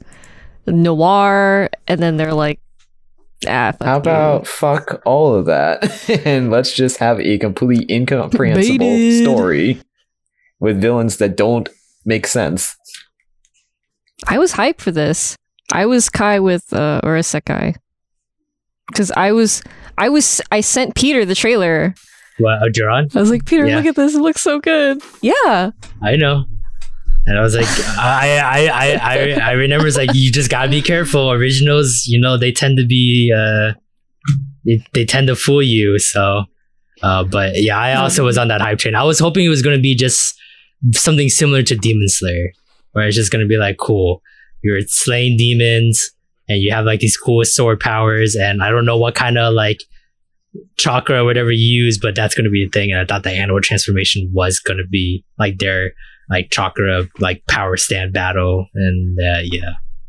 So give it the boot. Well, no, it has to be unanimous, and Lance wants to keep this in. So Yeah, look at him smiling like the evil asshole he is. So fuck, I should have kept in fucking the World's End with you, man. I didn't think Lance would pull the Uno reverse at me. Nah, dude. I would have never. I would never allow you to keep that in. If we're gonna keep watching Joran, you have to promise me we'll watch Kimono Michi. At this point, I'll just watch shit like going down on a wall than Joran at this point. So I absolutely hate this show. So I'm gonna be at a point where like you guys are watching it. I'm just gonna get up. I'm just gonna get up and leave, and then I'm gonna come back when it's done. And then when I complain about it on the podcast, I know for sure I can still hit all the points that suck about that this week's episode. Isn't this fun though, guys? Come on, aren't we having fun? Like, no suffering. No. Oh, like it's getting to the point where like I'm like getting like I thought Last Crusade I would get sick of, but like this show, it's so infuriating, and I think it's because like there was something with it that could have been better. Like Last Crusade, it was shit from the fucking like start, and I was like, yup. They teased us with Joran. It was like this really unique idea and unique setting. And they're taking too goddamn long. I think after fucking Yugi kills Janome, we should have seen the Emperor and Jin interact like fucking right after. We had to like see 2 episodes or something. Because like what happened this episode? She met a teacher and then he immediately died. Same episode. I don't even think it's the pacing. I just think this storyline sucks. I don't think anything that they had was going to rectify anything that was going to be good about the setting or what the plot was from the beginning. Like at this point, it's not about like how slow or how fast. It just sucks. Like this whole storyline sucks. And what once if we change it for like Kabaddi, Lance, or like I Shaved? Well, the balls in Kai's court. Can you watch like? Yeah, I'm down. Episodes? Yeah, dude. I honestly, I'm down to watch I Shaved rather than this show, dude. Or Joran. Yeah, let's watch. I think you're like I Shaved just because it's the melodrama. I'll probably watch I Shaved. Unanimous vote. Yeah. Yeah. Okay. Well, thank fucking goodness. So we'll get rid of Joran, and then we'll put in Higehiro, I Shaved, and then Brought a High School Girl Home. We'll put that into effect. So hopefully Kai can get through those 6 episodes and then get caught up, and then we'll start voting on that next week as well. But let's move on to the next anime on the list. 8th place, Full Dive, the ultimate next gen Full Dive RPG is even shittier than real life. It was 8th place last week as well. Looking at the votes, 8 places from Kai and Lance, 7 places from me and Plinchy. So we'll hit it with Plinchy first. What did you like about Full Dive, the next gen Full Dive RPGs even shittier than real life? Someone remind me how the episode ended? It ended with them at the tree that he and Martin. Oh, Martin time ends. And then Martin time is now officially done. Yeah, Martin time is over. I feel like this episode was the that pinnacle, like the that peak turning point. Yes, I feel like change is about to happen. I think like I'm hoping that Hero starts having a better time in the VR, right? Or something. Yeah. I think it's the end of an arc. That's what it felt like. This is like the end of the beginning arc of his shit arc. Yeah. Because now he has the ability to lead this town. So like what's next on the platter? But I don't think he's gonna. I think things are clicking for him, that he can't stop running away from his problems and he should just confront them. But then that's as deep as it goes, and I'm like, it's funny. You know, I really like Alicia. Alicia, yeah. He has another stalker. I'm just waiting for the sister to start playing. I can actually feel something in life. I can see that. I really hope she starts playing. I think that'd be such a fun dynamic to put into the game or to put into the show. And I feel like, I don't know how, even though like this is supposed to be like their actual person goes into the game, but I feel like she'll somehow find out to change her avatar. Like it was right at the beginning, you can change your avatar, but Hiro killed Martin so fast that he didn't get a chance to. That the sister would change and then change herself into a boy, so then like he wouldn't know it's his sister. Oh no, it's probably gonna be like a busty girl. You know, it will be. I feel like it'll be a boy. It'll be like so. a best friend for him. Like they'll actually get along like they used to, and they're like, wow, you know, like we're like one and the same. Like you know everything about me. It feels like our connection is so strong. And then somehow like some nice BL moments come out, kind of thing, where she wants to make out with her own brother, but technically she's a guy, so he doesn't know. It's very oddly specific. I wouldn't be surprised for the incest flag, though. I feel like they're gonna hit. Oh yeah. Flag. That's what she's there. She's in the opening and ending. The opening and ending. They have to tap into that reservoir. Reservoir. It can't be that simple. This game is so bullshit. Like I'm trying to think like extra steps. What's the next extra step to make it worse? And it'll just be like, one, he's not into guys, and then two, that guy is his sister, and then, like it's gonna get more complicated. And Riona's gonna be like, yeah, I love it. Yup. And then he's gonna get the he's gonna a be name. Friend killer, incestuous friend killer. Not incestuous because they don't know it's his sister. Just boys loving. Boys love best friend. Boy love, yeah. Killer, aficionado. Yeah, friend killer. Something like that. I guess that's how you know it's the start and the end of an arc, when he gets a name and then it changes. That start and end. Yeah, and the moral, right? Like he learned something outside of it that was like, oh wow, it's okay to so pee your nice. Pants. Yep. It's like I hate that's his like big character conflict he had to overcome this arc. Is that it's okay that I peed my pants? Wow, you've grown. Yeah, I did like the face off with Alicia, because that kind of tapped into more, because the whole show runs off of subverting your expectations. That's every single punchline they have, but the Alicia one is when that actually made me laugh. That he went for that's when I actually related to him. I was like, yeah, you should fuck the girl who's trying to kill you. that's like the most Chad maneuver you can do to get out of the situation. And he actually tried it, and then it didn't work out. But he was close. I think it kind of worked. It worked. It worked a little to bit. Extent. Yeah. So he did a natural 20, but the DC was 30. Aside from that, the Mizurisa fight was horseshit. Like that animation was stank. Oh wow, yeah. Especially after watching Invincible, I saw that and I was like, oh god. Wow. Yeah, but were we really expecting like a good like battle animation from this show? I guess not. But then that made me think, why'd you bother then? Because this isn't the genre for that. I was like, oh, it's the kid who can't dance, and he's like, I want to enter the breakdance competition. Just gotta show how bad Alicia is, right? Like she's as strong as like Inquisitor. She's real bad. Fighting. I can't say, unlike the other two anime we just talked about, I'm actually excited for the next episode, because this does open up a new arc of possibilities where, like how we were saying, things will probably still be shitty, but it's going to be more hopeful. Yeah. And you'll see everything in like a better light.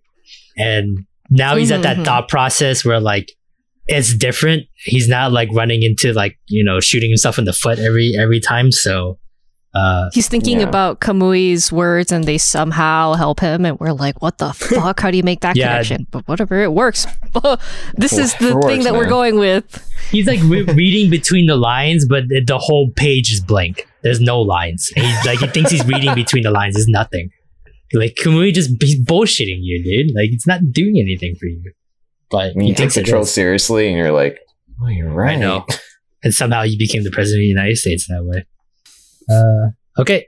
We'll move on from Full Dive into 7th place. Kanban's will be Dispatch. It was also 7th place last week. You're going to know it's a lot for our board that most of the bottom half is pretty much the same, and it probably will be the same for the rest of the season now. Looking at everyone's votes for bands, 6 places from Kai and Lance, and 8 places from me and Plinchy. Wow, the team division is a lot different this week. But we'll go with Kai. You're one of the high point mans for this show. What did you like or not like about Kanbans this week? Like, this show is so much better than Full Dive.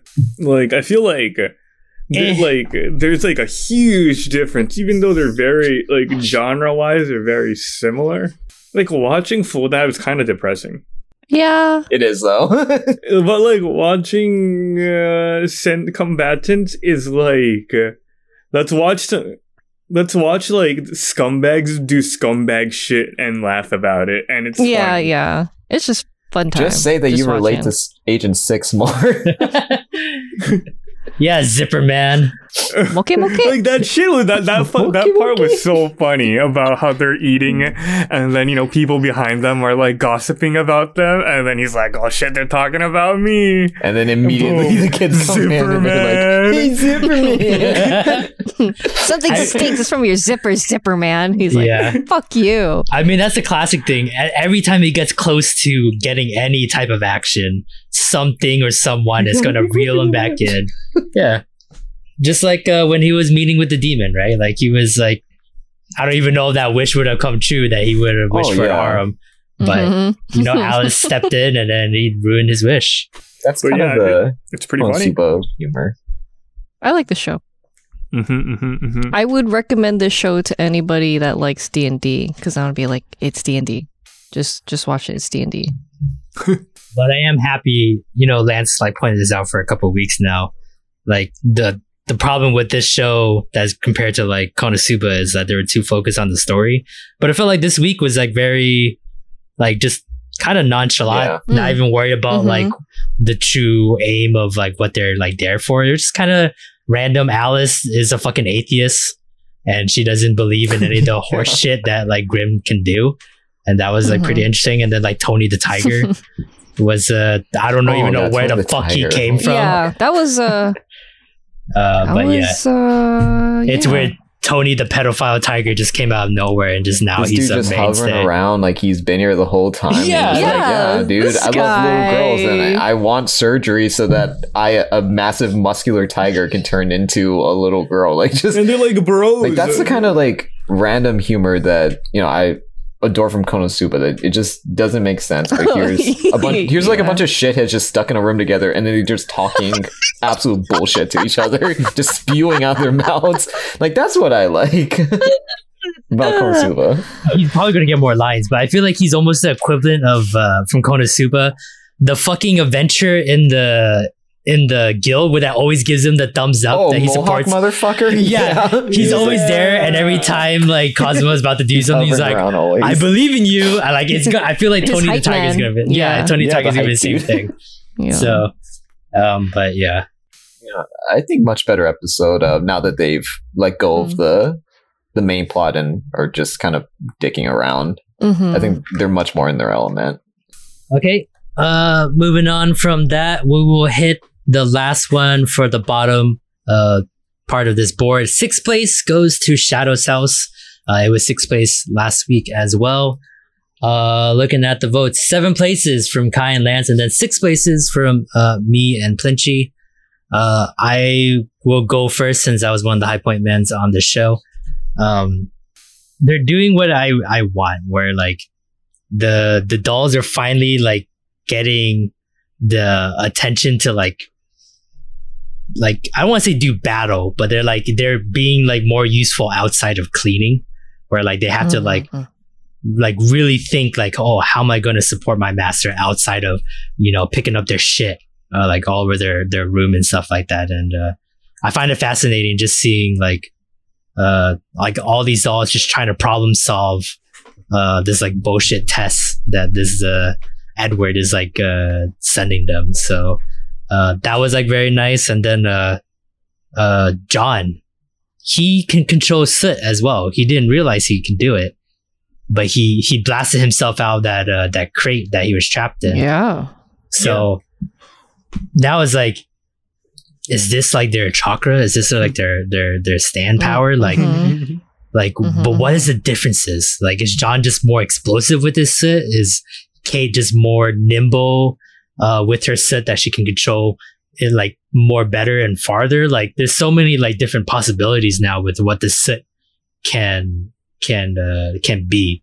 And I'm excited to see like not just the kids, but like even the adults that were watching them and watching this entire test. They look like they're powers. Yeah, they look like they're the big bad five kind of thing. It's just like, okay, what do you got? What kind of powers that made you ascend all the way to the top? Because it has to be good, right? So there's a lot of setup for this episode with what this mansion is about, and it's making me more excited. It's been kind of a lull the first few weeks, but these last couple of weeks of episodes, they've been like slowly dripping out more information. I think we're finally starting to get to a point where like we're actually going to hit like a very like expressive scene where like either it's fighting or something big is going to happen. There's going to be a big turnaround, and I don't know when, but I'm excited for it. Yeah. The introduction of that a lot of the shadows have powers or can develop powers, that could take the show in like a very different route than I was ever expecting, because that implies that I mean, just, you know, the explosiveness of John's Soot, that, I mean, there's only like a few situations where that could be useful, and that's probably fighting. So yeah, I'm like, is there going to be fighting in this show? That's something I did not expect, or some kind of like physical conflict. Yeah, I'm not really sure what to expect now that it's revealed that more shadows can have powers. What do you think the debut actually means now with this whole other light showing? Because you're seeing like the big guys, and they're watching, they're observing, and they're talking about the powers. So the kids don't know, but the adults know. Yeah. So it feels like this debut is just to get them outside of their room, right? Because that was the kind of like thing where like these shadows weren't able to truly leave their rooms. So I feel like this is like, okay, you're allowed to just be a shadow in this mansion, pretty much.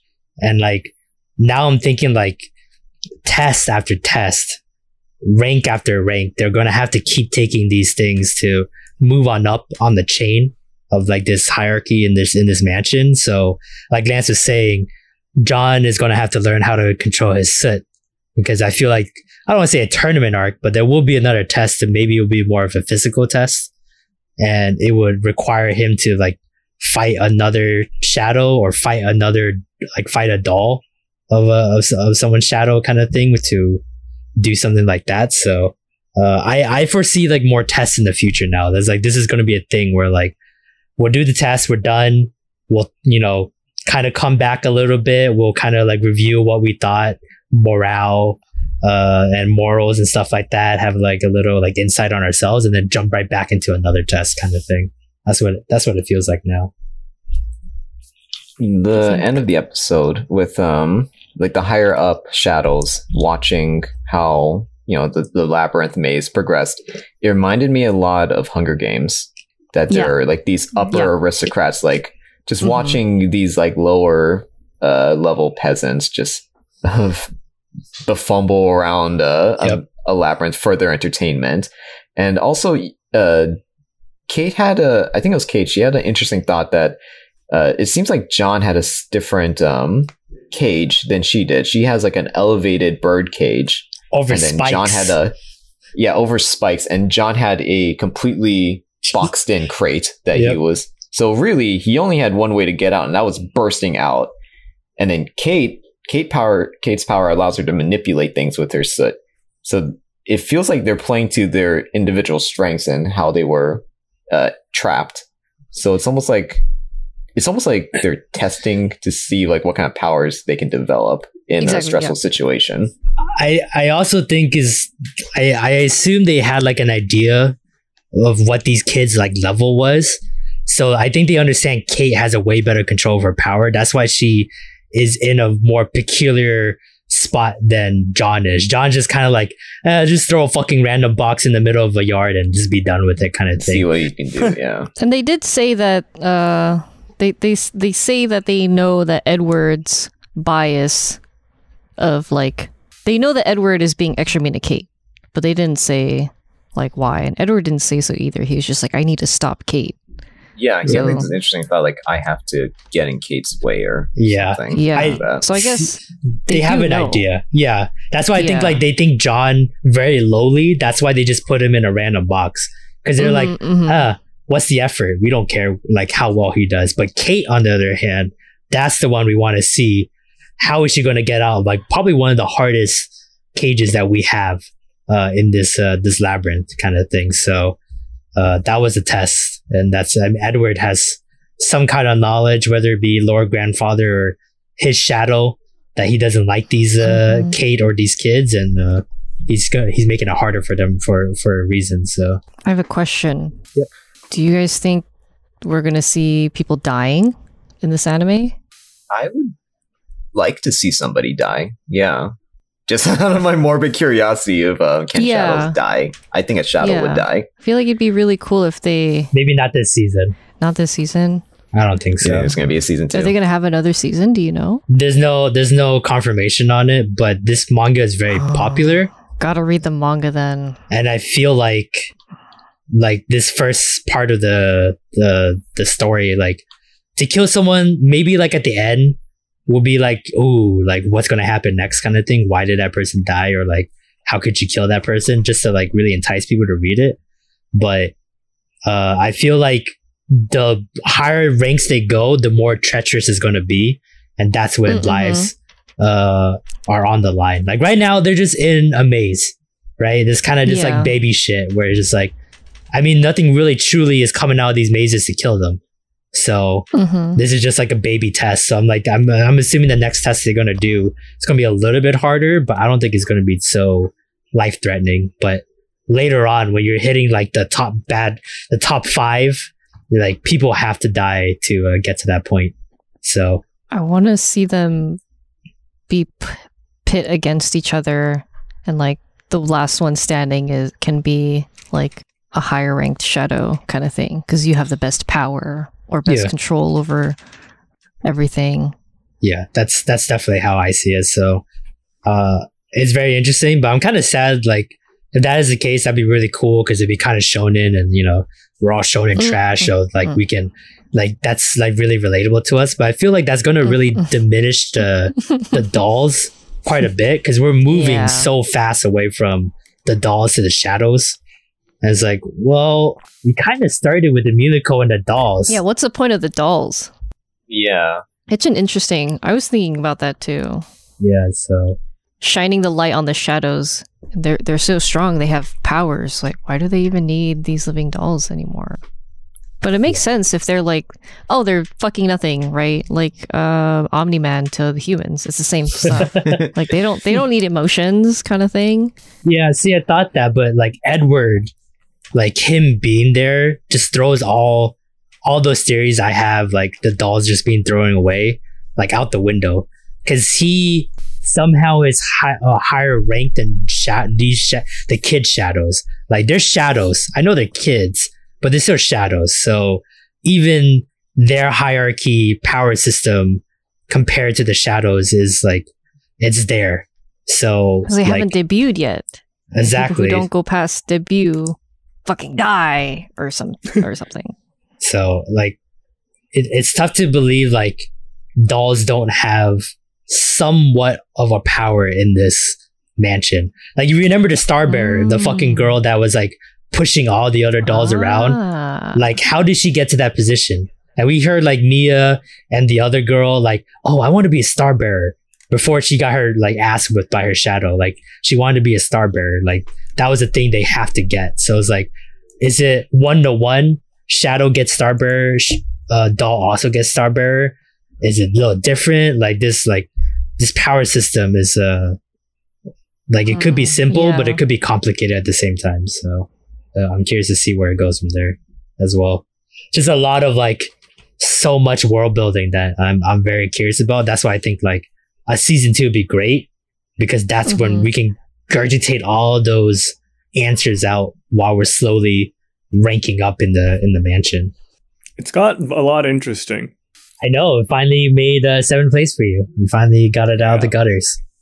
Yeah, I mean, it's definitely gotten, because like before it was just boring. It was, yeah. It's not teasing you enough, you know. Like it doesn't leave enough breadcrumbs to want you more. But finally, this episode was like, okay, I kind of want more now. I just like it because of the Marauders map. Yeah, they're very Harry Potters. Yeah, but see, even that, you know, at least they're giving me something, you know. Yeah, you're right. I think showing the Big Bad 5 was a good way to end the episode. Maybe that map is one of those people's powers rather than it being like a special item. Could be. Like they just like soot tracking where they can just attach soot to everyone and then they can see where they're walking towards to. So that could be a very big possibility. Like you can just bullshit your way 7 ways to Sunday with like the soot power. Fucking soot. Yeah. So that's would be the interesting part. That's what I assume people love about this, is because it has those shonen elements, and like that's, you know, even just a tiny bit of that will get people's attention. So okay. Well, now we are halfway through our board, so it is that time again where we slide over to Lance for the Weeb Power Minute segment. Go ahead, Lance. Hey guys, it's Weeb Power Minute segment.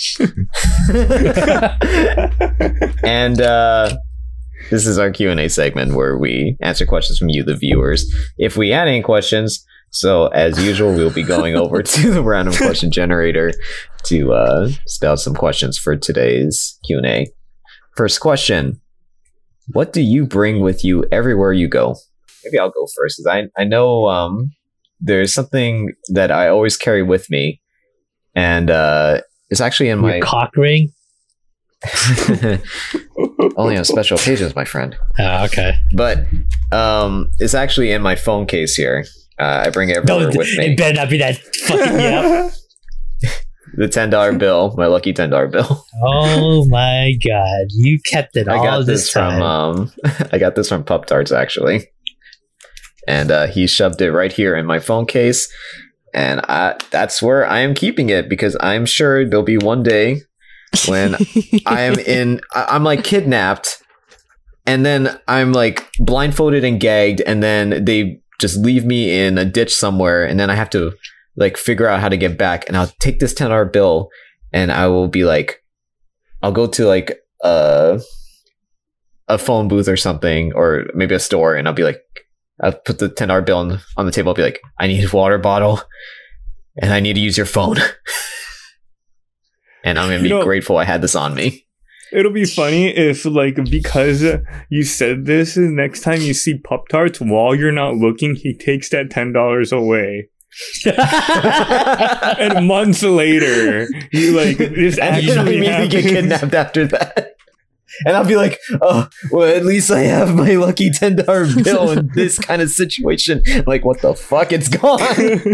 Dude, you're gonna get kidnapped by Pup Tarts too. Like, he's gonna steal your $10, and then after he steals it, he's gonna kidnap you and then force you into that situation.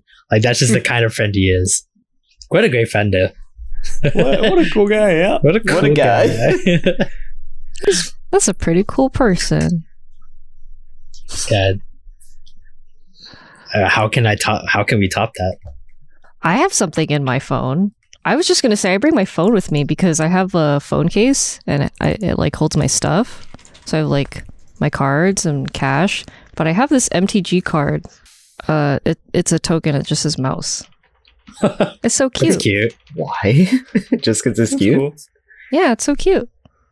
Was that like given to you by like Jesus? Like, no, we were just as a child. When you no.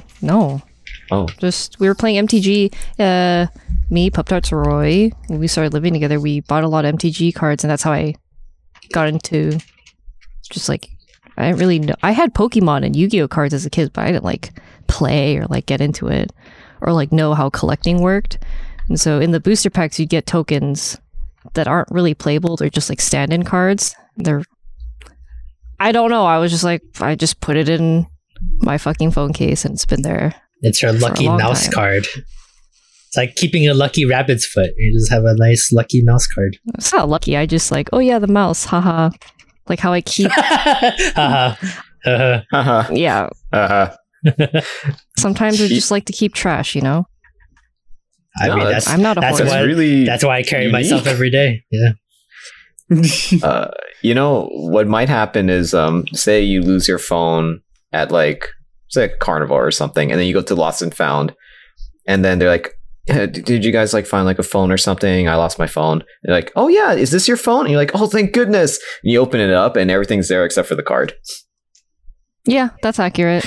Yep. Yeah. Pop-Tarts is the one that stole the card. This guy. Turned into Lost and Found. Pop-Tarts. I have a phone wallet because when I first started like commuting and taking the bus to go to work and stuff, I had a phone and then I had a wallet. I didn't like have a backpack or a purse. I just put stuff in my pocket or like my jacket pocket. And so I think for a year I lost my wallet like 7 times on the bus. I was like, I can't live like this anymore. I had to cancel cards. I'd get it back, but I was like, the fear and anxiety was just way too much.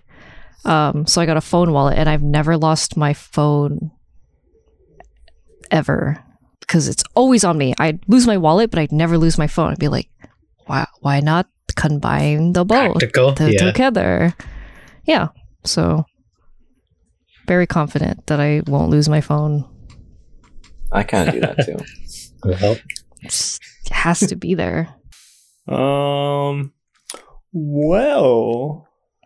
what do I carry other than my wallet that I carry with me, which is a nice wallet that my friend Peter got me. You're finally using it. I told you that I've been using it for a while, but you never showed me. You never showed me. But yeah, I've been using it for a while, and then I like get rained on because I'm on a moped, right? When I drive around, and this like it gets fucking soaked, dude. But like, good thing it's actual leather, and so I like just dry it out in the sun, and it's like back to 100%, dude. Yep, man. Nice. How do you like the that's one of those like non-folding wallets, right? Yeah, no, actually, I have one too. Just grabbing our wallets now. I like the style. Yeah, it's a lot more streamlined. Because I always had these, these fold type wallets my whole life. Yeah, and now it's just these, clippy shit, and I'm like, wow. And damn, Peter, do you slap yourself at night with that wallet? Fucking cash on face? Because I would. I'd be like. The only reason I like this wallet is because it has this pocket right here where you can pop out the card. Oh my god! Wow. So it's just easy. So now I don't ever have to go open my wallet to pop it out. You just push it out. Yeah. So, but it just scans the chip right there. You don't even have to take the card out. But I still have a money clip kind of thing. Yeah. In the middle of my wallet. Damn. So I don't have to open it up, pull it out. Yeah.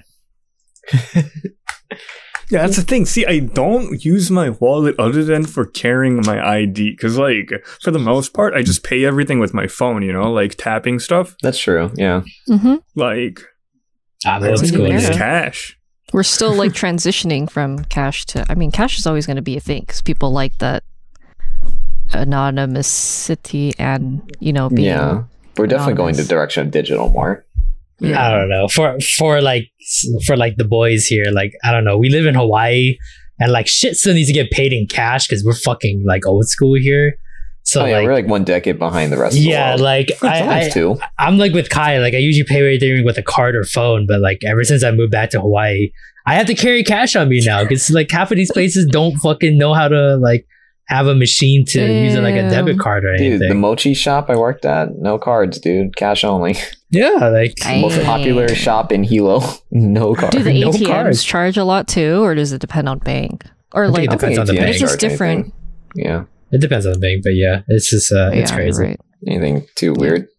Or you can be like Hawaii and like the whole internet to the island just goes down and the whole island can't use credit cards for like, how long was that for? That was like a week or some shit, right? Something like Holy that. crap. Yeah.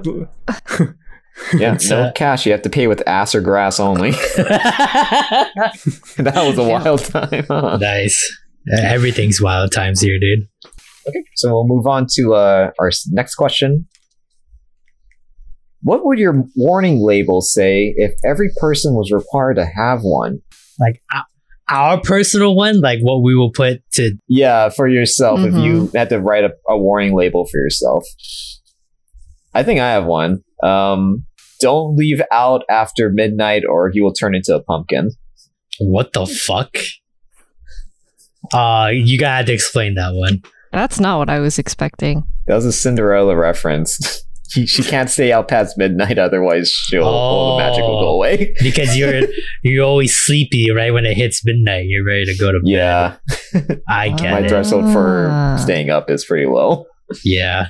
Like it has to be very like so entertaining for you to keep going, like Baldur's Gate, like we were playing the other night. Like you stayed up until like 2. Yeah, I can push a little bit further, but even 2, 3. then I'm already like starting to die. Dude, it was so rare to see you up. But then like that like literally kills you the next day. And I love how next day I'll always be hurting. Yeah. Guess my warning label would be don't hang out with this guy in public because he'll say some stupid shit. Don't do a podcast with this guy. He'll say some stupid shit. It's okay. I have my other group to do a podcast with, so it's not a big deal. Is that so? All your other 3 friends, Rance, Pants, Minchie, and Die.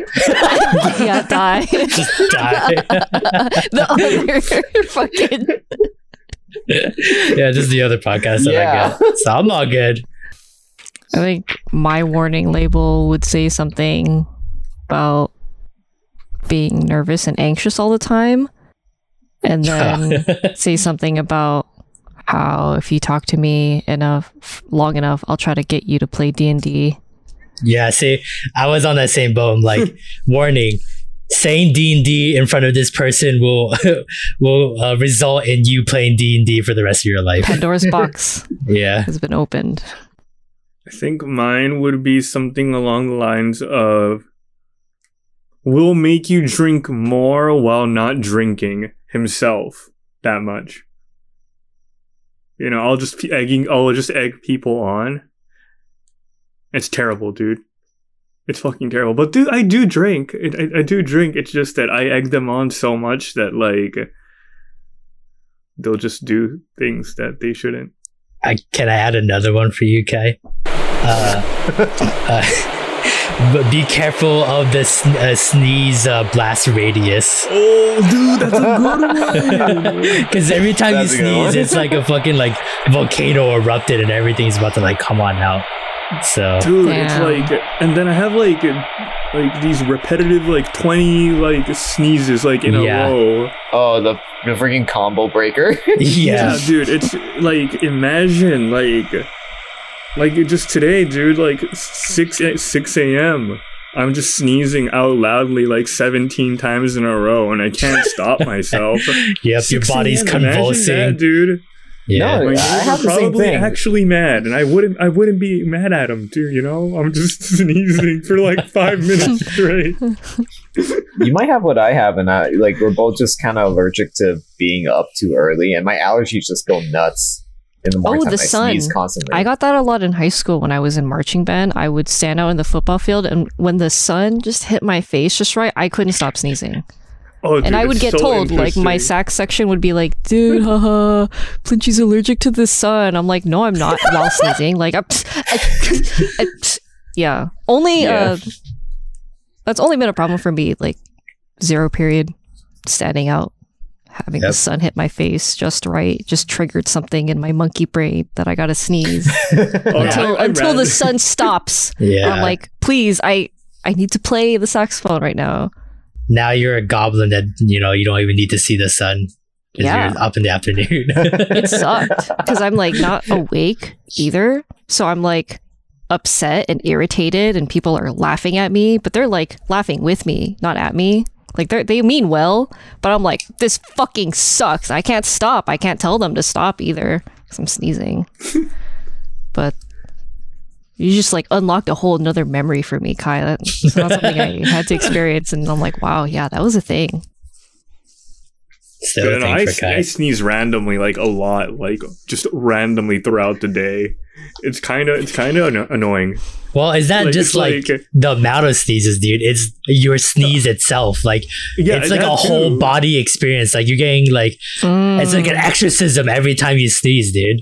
Yeah, like your body can't handle. You let the ghost out. Are you the type of person that goes like that? Is that you? Watch your sneeze next time. It's like watching a show. I've ever, like, it's like a shotgun. It's like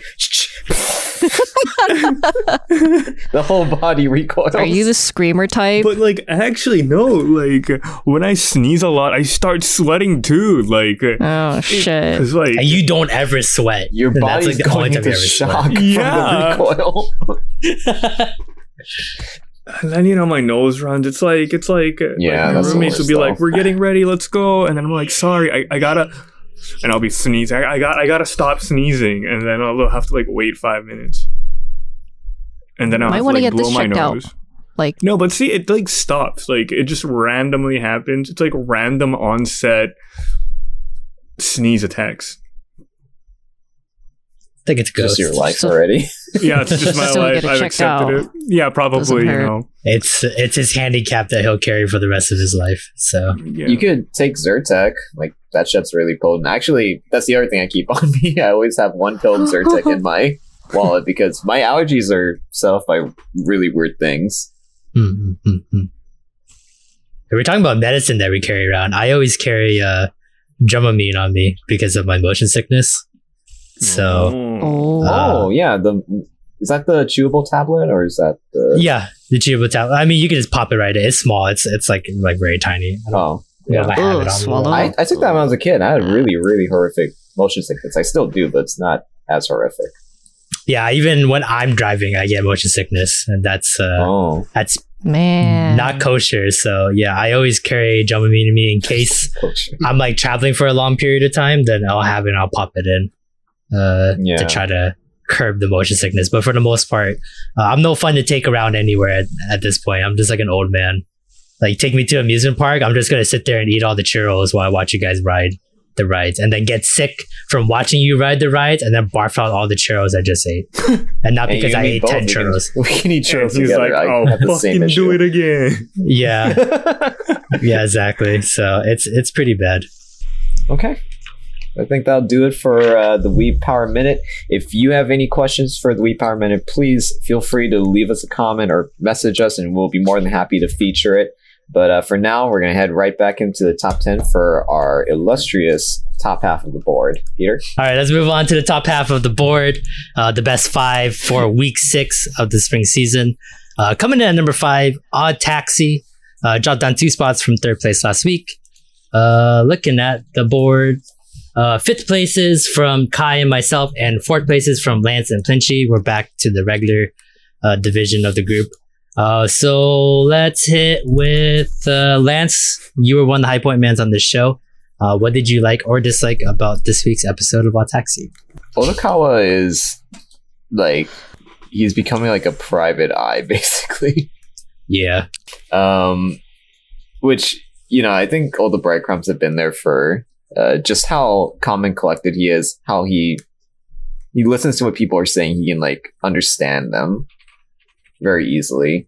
And it was really like, I actually think him and Dobu interacting with each other, it felt so natural that they struck up like a partnership deal between the two of them to get Shirakawa.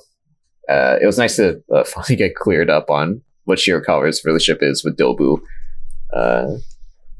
Get her out of being in debt to Dobu, and then it was great to just get all these mysteries cleared up and start working towards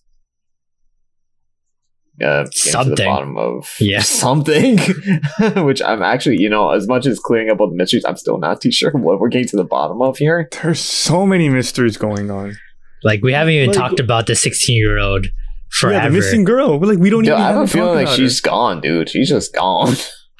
She's dead in the closet. Oh yeah. Like, Odokawa has been the bad guy this entire time, and we've been It's led to actually believe he's a good guy. plausible, huh? Yeah. There's too many stories going on at the same time. Like, just like by looking at the picture we have in our power ranking board, there's just so many stories going on right there. Like, We're gonna get you know. Kakihana arc Oh. next episode, it looks like. It looks like he's God. finding his ass beat like how we've been Fucking predicting this whole deserve time. to, fucking idiot. Yeah. Stupid monkey. That's what happens, Poor dude. Kakihana. Never get a loan from like shady people like that, man. Dude, Like, come on. yeah. Super You know shady better. too. He knows what he's doing. And then you see him right after fucking gambling. Oh yeah. That that, and, was, like, that was bad. He was eating like a nice meal at the fucking Yeah. At the bar. He's eating sushi, wasn't he? He's like, oh, it's Yeah. so oh, good. so exquisite. I'm like, you dumbass, what you doing? So Yeah. I don't feel pity for him. I mean, like, he did this himself, so But see, the thing is, I feel like that's such a stereotypical Japanese. I thought you could say like, monkey thing to do. No, just you know, to stereotypical salarymen that you know are in the dumps. You know, they're like depressed and shit. They spend their salary to, like, you know, go to the pachinko parlors, you know, go to the drinking bars and eat the good food for like dopamines or some shit. Like, Yep. me, Anything But, to feel Me. anything. Mhm. Yeah. Beer. yeah, you It's know, just that spiral depression. Yeah. I think Odokawa really, he's playing the part of not mystery solver, because that's not what he is, but he's kind of like our eyes in seeing how, like, How everyone's everything stories. transpires. Yeah. Yeah. I mean, Makes yeah. me- He's the middleman because he's just yeah. he's just in the middle of every single mystery. It'd be or really event. cool if it was like, if he's a taxi driver, but in reality he's like a detective who works as a taxi driver. Oh man, the theories can just run loose with this show. It's just so Yeah. open to anything. But Man. I don't think that's the case. But it was just like a fun thought, just because of how well he's like taking everything. Like, I wouldn't be Yeah. surprised. I Oh, would yeah. be, but then I'd be like, oh wow, like that's an interesting Interesting approach take. Yeah, for a main sure. character. But it's like too many like characters, and they're all doing so many different things. Is like it's hard to really focus on like one of them. Like for me, Mhm. like I'm focusing on that warthog, the one that's part of the comedy duo, because I'm Yeah. Oh, curious to see when he is gonna snap, because he is not getting the same attention as the horse, and fuck, the horse gets the fucking lead girl from Idol. lead idol. Like, Yeah. come on, dude. Like, he's getting the fucking babe and the TV deals and the drama role. Like, he's getting everything that this warthog wanted. Fame, And- fortune. Yep. And Yeah. they can't even have time to practice for the next round of the comedy tournament. Like, that's like the nail in the coffin to get this guy a gun and become like Tanaka. Like, we're gonna have two guys with a gun running around this entire fucking city looking to kill because of, like, you know, circumstances that, you know, were out of their control. it's crazy. There's too many storylines happening. Like, honestly, like, I totally forgot about him. Yeah. It's a lot. Hippo Kid might die too. Like, he was like fucking straight up like calling Oh, Dobu yeah. out. Yeah. Oh yeah. Dobu like is totally aware of this kid. Yeah, and now He's like just, like- Odokawa's Yeah, gonna he's go worried. find him. Yeah. Yeah, he's really worried that Mhm. this kid is like spreading a lot of Fuck. attention about him.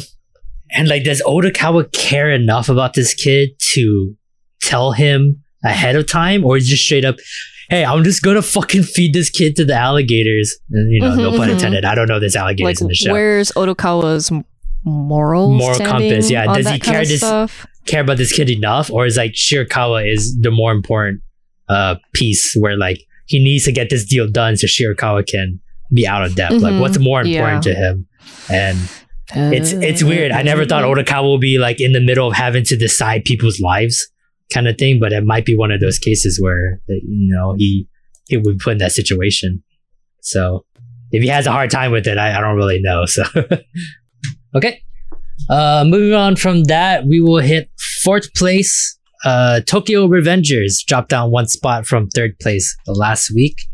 Looking at the votes, 3rd place from Kai, 5th place is from Lance and Plinchy, and then 4th place from me. So we're here with the High Point Man. Kai, what did you like or dislike about Tokyo Revengers this week? So, is the main character the reason why the two gets like in a fight? Oh yeah, Moebius is like they're ahead of time and they're actually like actively attacking. Like, are we doing that time travel trope, or the things that you do cause the action that you're trying to prevent things to get worse? But the problem is that we don't know exactly what caused it yet. But you're right. Yeah. He literally, like, it was a different reason last time why Mikey and Draken fought, and now he is the main reason this time around. Yeah, because they like bust in and they're like, "We heard you're looking to fight. Yeah, so we're here to kick your ass." So like, oh, someone told us. So where did Takemichi go wrong? But I think we were talking about when we were watching the episode. There is a mole inside the Tomon gang. And I feel like with Takemichi, like being all like sneaky and going around and like trying to figure out answers, one of those guys, either the leaders or one of the other people, like lower gang members, saw him do that, and they'd just be like, "I gotta go tell my leader at Mobius to like, start this shit faster, and we can like try to get him," kind of thing. So I thought it was Pachan, the guy that got punched in the face by the leader. Because how convenient is it that his friend is the one that got attacked by Mobius and then like his girlfriend got raped? What if he just set that all up just to, get Mikey and his engine revving about starting a fight with Mobius and then taking them by surprise kind of thing? So like it's so easy for them to set up like that confrontation because Mikey, like, he don't give a fuck. Like, he's ready to go no matter what kind of thing, and like taking advantage of Mikey's kindness like that is something I feel like very easy to pick on. So, but who knows? He got socked in the face, so I don't know where this episode's going next too. Like, they're surrounded. Like, what are they gonna do? Are they just gonna get beat up? Could be. Draken and Mikey. Yeah, I guess so. That's how the show's been, right? When you're in that situation, they kind of just get beat up. Oh, especially Takemichi. Like, he's been beat up in almost every episode, and that's kind of like that seems to be his shonen abilities to get beat up every episode. To get beat up and then somehow still find a way to fix whatever he broke or whatever was broken before.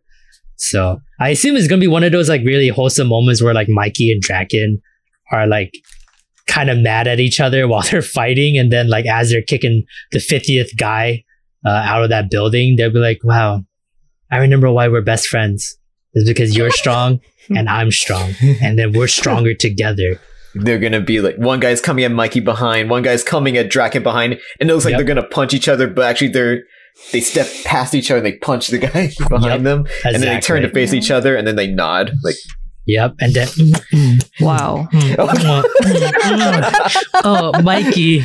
Yeah. Because Moebius just like kind of backs away. Yeah, it's like, okay, don't mess with this game. Get out of here, guys. Because like they have to have like a bro moment, right? Like I love the fact that like Mikey, like Draken only lets Mikey call him Ken.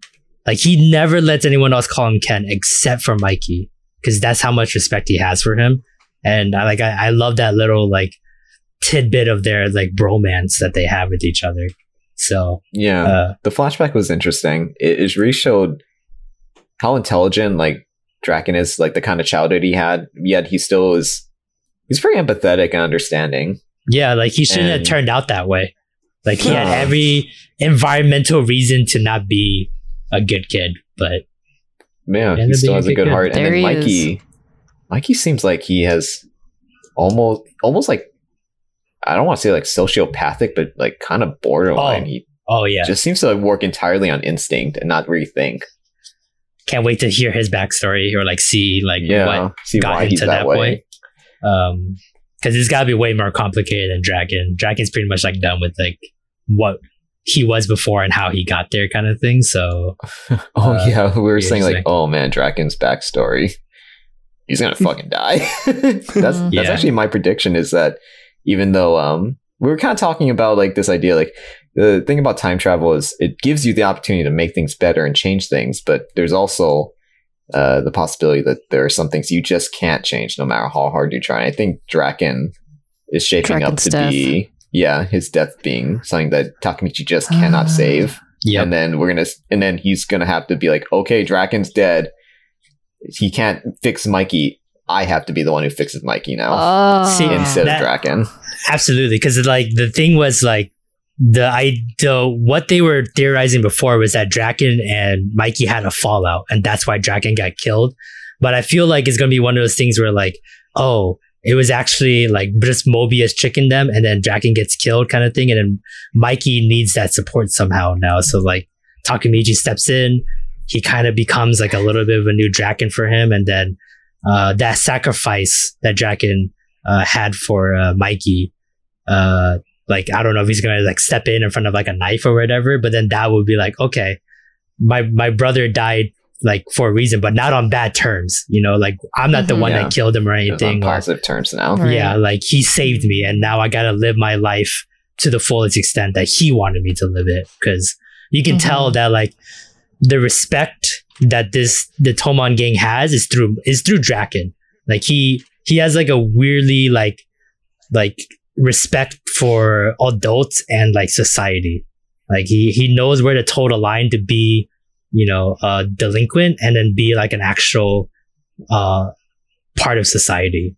And Mikey's gonna have to grow up and realize that like he has to be like that too, especially for being a leader of a, you know, delinquent gang. So yeah.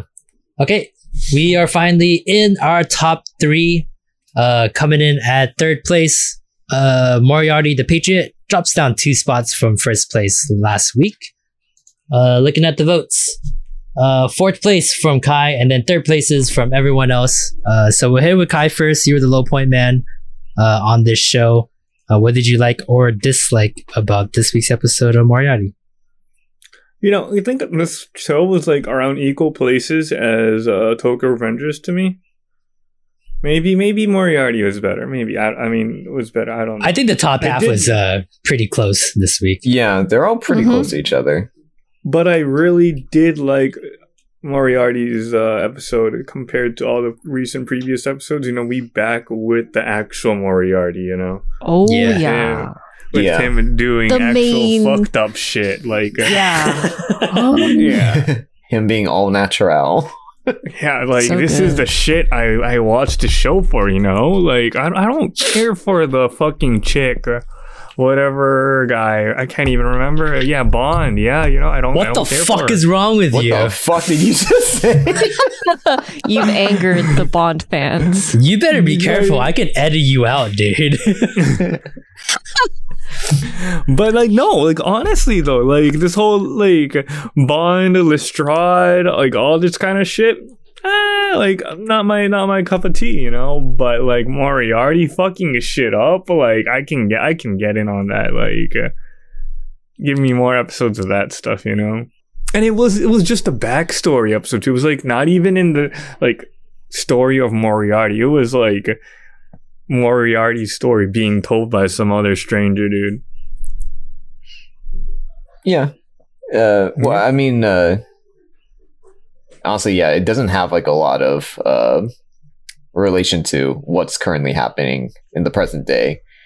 It was still a great story to show like that Moriarty's just always been like this level of ingenious. Yeah. And also, he was his own lawyer in the case. Yeah. Like that really showed like his level of intelligence. He really is a kid. And like, okay, yeah, you're going to let that go, Mr. Judge? Okay. Oh man, this is like I love how 19th century. Whatever. I love how Kid Moriarty is like telling the brother, because the brother's like, "What are you gonna do?" or whatever, and he's like, "We're gonna have the most famous case in the world." Like he already fucking knew. Oh yeah. It's like, yeah.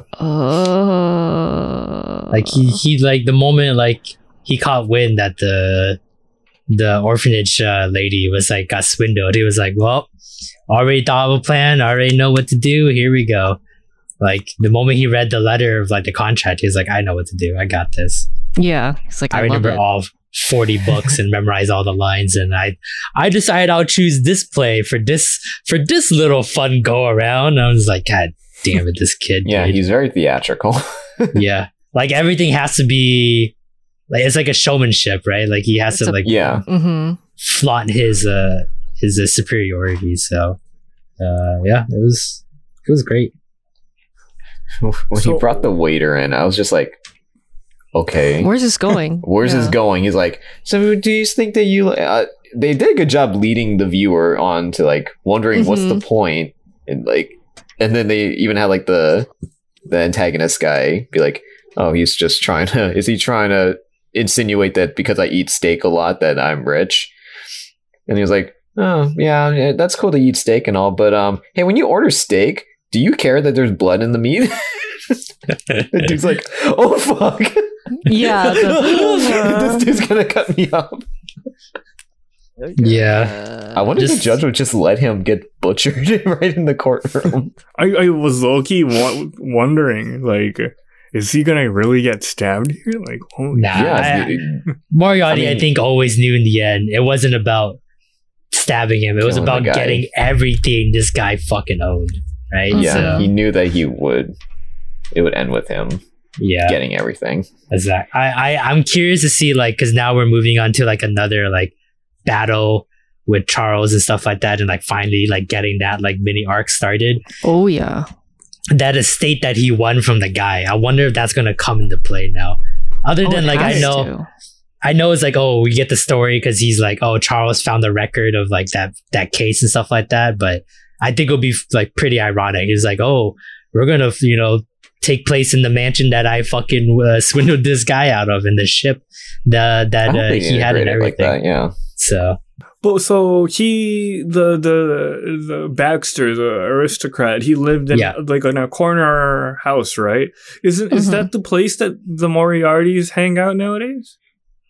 Oh, I didn't go back to check it. I don't know. I don't know if they specified that, but that actually was my thought. I was like, oh, is this actually, because I know they have the main house, which is the Moriarty estate. Yeah. And then they have like one like further down the city, like closer to the countryside, right? Where they were like they had business or something like that, and they were like staying over there. Yeah. So I wonder if like one of those is actually, because this is when they're kids, it could have become, their headquarters that they're even at right now. They didn't really one of their many. One of their many, I'm sure, because I mean, they're rich. James Moriarty, his brother, he's filthy, stinking rich. Yeah, so, Albert, whatever. Yeah, and he's like Albert, a high officer in the military. Well, he's in cahoots with the government now. So Mycroft. So fucking, he's doing good. Just got the approval, so they can do whatever the fuck they want. I mean, I feel like that was the whole point for Albert, right? He's like, I feel like Will just like, hey, join the military. Like, just move on up. It'll be fine. We'll figure out a way to get our connections, and like everything has like has a purpose to like connect them to be able to paint the this Moriarty plan. Yeah, paint the picture that he wanted for this country. Middleton hype next episode. I've been waiting. I'm excited. Yeah. Show's always so fun. Yeah, I know like Moriarty is supposed to like, just he's gonna win, but like he has to lose something, right? Like he hasn't lost anything yet, and it'll just feel kind of like too obvious if he just beats the fuck out of this guy in whatever chess battle they have. Like I feel like Charles gotta get something on him, or like stab Lewis, or I don't know. Like Moriarty never has loses. Been hurting for some kind of loss. Yeah. So I don't know. Well, I guess we'll see how that goes. Okay, we will move on to the top two of our board. They both tied for first place, both coming in at 38 points. So we'll go with To Your Eternity. Jumped up 4 spots from 5th place last week. It was the biggest jump that we had from last week's board. And then looking at the board votes, first place is from me and Kai, and second place is from Lance and Plinchy. I like how this is just a theme for this whole spring season. Just Lance and Plinchy on the same page, and then me and Kai on the same page throughout the weeks. But we'll hit it with Plinchy first. You put it at second place. What did you like or dislike about Fumetsu this week? Man. March dies. It was really sad. I think I cried watching this episode, or at least held back a lot of fucking tears. I cried. The whole thing with there's more insight to how Fumetsu's abilities work, I guess. And every time, Fushi, not Fumetsu, Fushi, Joan. Every time we've seen bits, I know Lance and I have been like, oh my god, he's talking, like it's super cool, like we get to learn more about him. And this one was like, I think the most that we've gotten, because he's taken March's facial expressions and her, it's hard to say if he has these feelings for Parona because of March or because of his time spent together with Parona. I imagine it's a mixture of both, of knowing that this person's good and been nice to me, and March is gone and March would have wanted this, is how it seemed. I mean, he has her memories now too, right? It's not just the like emotional feelings or the facial expressions that March has, but is it memories? I believe so, because that's what we were going off with the kid, right, at the beginning. Like he remembered everything. No, that's not what I was saying. Oh. When I was saying memories, I was saying Joan's own memories of being a dog can be useful for him learning in the future, is what I was saying. I don't think they actually, he's not absorbing them. Yeah, I don't think he absorbs I don't think he gets their memories. Yeah. No, but like that sequence of March in the afterlife, right? She hugs Oniguma, which isn't Joan, is Oniguma, but also a thing that Joan can transform into. And we know now that he can transform into March. Yeah. So is this going to be a reoccurring thing where the things that he bonds with and can transform into just become these spirits that phantomly influence him? Like that's the anime's way of showing like how they've influenced him, and like who he's become is pretty much these people that he's met. That'd be interesting. So I don't understand the Oniguma, but it's showing that different things can impact him differently. Right. Like it's not always going to be good. He got attacked and mauled by the bear. And for whatever reason, it's like, yeah, bear. I am bear. I don't know why. And then he's like, itai, itai, because the bear got... No, I thought he turned into the bear because he wanted to protect March, right? That was like his thing. So your spirit there's theory not a lot is interesting. Well, I mean, they showed spirits. And if that was the case, bear in March, like I highly doubt. I think we're just like looking into it like too deep. But if that was the case, like the spirits were like somehow helping influence his decisions or like helping him with his thought process, then we don't have to worry about him slowly having to learn everything from the get-go, right? Because March isn't going to be like the only person that he'll get. Like someone else is going to die, and then that spirit will help support him and, you know, teach him like the ways of, you know, human society. I don't think that's going to happen, but that would be interesting. I don't think the spirits are literal. I was thinking more like that's how the anime is showing the viewers. Like this person that he bonded through is now dead, but now lives on through this immortal being. And they're showing it by like March going like, and then it's Fushi's hand. I don't think it's... Because then if it was spirits, then we would have, I don't know, seen the boy and the wolf. Like, why does everyone that he turns into have to die? There's a lot of questions, but very emotional and very, despite it being very tragic, very happy. There's a light tones. Yeah, it ended on a positive note. Mm-hmm. Good resolution, and we're just like moving on. We're done with this village, I think.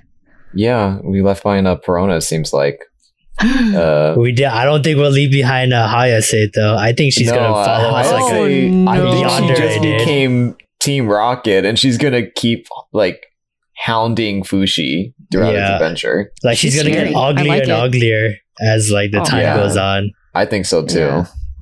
And then she looks ugly on the outside and on the inside. She's such a good villain. Yeah. How did she live? She got fucking swiped by the Onogumi. Like, come on, anger. Bro. She's that character. Like, I am living just because I'm so fucking angry. It's out of spite now. Like, she's so hell bent on getting that immortal power. Not even just to be immortal, just to get back at like everything that seem like she did. That's something that you do out of like duty or something. She's just doing it. It seems like spitefully. Mm-hmm. Can't wait to see that bitch again. Yeah, and then she got pierced through the hand too by Perona. So like, and Perona's like, I missed. It's like, oh no! But the moment she missed, I was like, target though. Great, no. She missed. That means Hayase is gonna follow her more. Like, I thought she like purposefully missed. Nah, you see how far that shot was? Dude, that shot, the fact that she even hit Hayase. That's why the guy was like, oh my god, like you hit her. Like you actually hit something. And she's like, no. I was like, no, I want to kill her. I was going for this. Because the camera pans to the hand first. Yeah. But then she hit the hand. Well, I mean, like, at least it stopped the arrow that she was trying to shoot at Fushi for. But I mean, like, come on. You really think an arrow is going to stop him? Good enough. Yeah. I love this show. This is good. So next week, do you think we're gonna get the narrator? I mean, it showed it, didn't it, in the preview? Right? That's the narrator, right? Yeah, we'll get like a good chunk of him. Maybe get a little more backstory of like why this is all happening, what the power means. Maybe we'll get like a clear explanation on like what truly happens when he transforms into something, so we can like stop theorizing about it. But other than that, though, probably that, and then we'll finally meet the next group of people that will eventually kill and then steal their body and then move on. Interested to see if he ever transforms into March again as someone he interacts with other humans with. I think he will. Because they're gonna be like, "Oh, what do you're so young. What's up? Why are you alone?" Easy. Because next family. Well, to me is the facial expressions, right? Because I feel like that tells a lot more words than his words himself. Because he only knows it hurts and thank you. But March's expressions are like, there's so many words. They tell exactly. They tell so much that he'll turn into March and then that'd be very expressive, and then they'll be like, oh, okay, you're hungry, or oh, okay, you are unhappy with what we're doing, and then and then he'll steal another person's body and they're intelligent and be like, yes, suck all the people not steal, learn somehow. Okay, 9 anime down, 1 left at the top of the summit. The winner for 3 weeks in a row at top of Vivi Fluoride Ice Song came in at number 1 along with Fumetsu. Looking at the voting chart, first places from Lance and Plinchy, and then second places from me and Kai. We'll hit it with Lance. You are the high point man on this one. First place, what was so good about the show to give it that ranking? I think it's I think they have a very good formula now. I'm really appreciating Vivi's way of setting up and then leaving on a very strong cliffhanger. Because this whole episode, you keep wondering like, what's wrong with this girl? What's wrong with God. The one who the AI that eventually commits suicide? Like, she seems okay. Like, she keeps insisting she's okay. And then Vivi it just was cannot figure it out. Kaitonio. It was Antonio, and I'm just like, holy fuck! Like, and then suddenly all the pieces start to make sense, and I'm It's really just one excited for next word. episode. Just one word is all you need. 'Cause she goes off and she's screaming and her voice changes and it's like and I'm a like, minute. whoa, something's Like, what's not happening? right. Why is she like that? Is she old? She's super angry. Oh, she is really depressed. It's like, I'm Antonio, and you're like, Oh, Antonio. Yeah, like they set up like this. Why did Antonio like shut off like 5 years ago? And be like, we never figured it out. And I'm like, okay, well, I mean, that's probably his like shutting down inexplicably probably set this girl off into the path of like not having support and being, depressed. But that's not it. It's that he took over her somehow. I'm just really enamored with the characters now. Especially Vivi is she's just such a treat to watch. The way she just exudes personality when she's like watching like the recording of the other girl like do her song, and she's just like, oh yeah, you got it, girl. No, you have to sing with more from your heart more. And yeah, just the way that she's like just reviewing other people, like she has so much personality. That's definitely like my favorite part. I really love the new Vivi. Going off on that, I was subbing the openings for Vivi today because I'm like doing a compilation of openings endings for everyone so they can watch to do the Golden Weeb Awards later in July. So I was subbing them. I was watching the openings. There's 3 openings, and it is the stages of Vivi as she progressively gets more human-like. So you can see, like in the first opening, she's like very robotic, and then in the second one, she gets a little bit better, and then now current Vivi, or Diva, it's like very more like the song is more upbeat, is more emotional, is more like happy-go-lucky how Diva is now. So that little tidbit of detail, the fact that they made 3 different songs to showcase the different stages of Vivi's evolution, that's a lot of attention to detail for a show that just didn't have any material to begin with. So that was all thought up at the very beginning. So it's pretty impressive.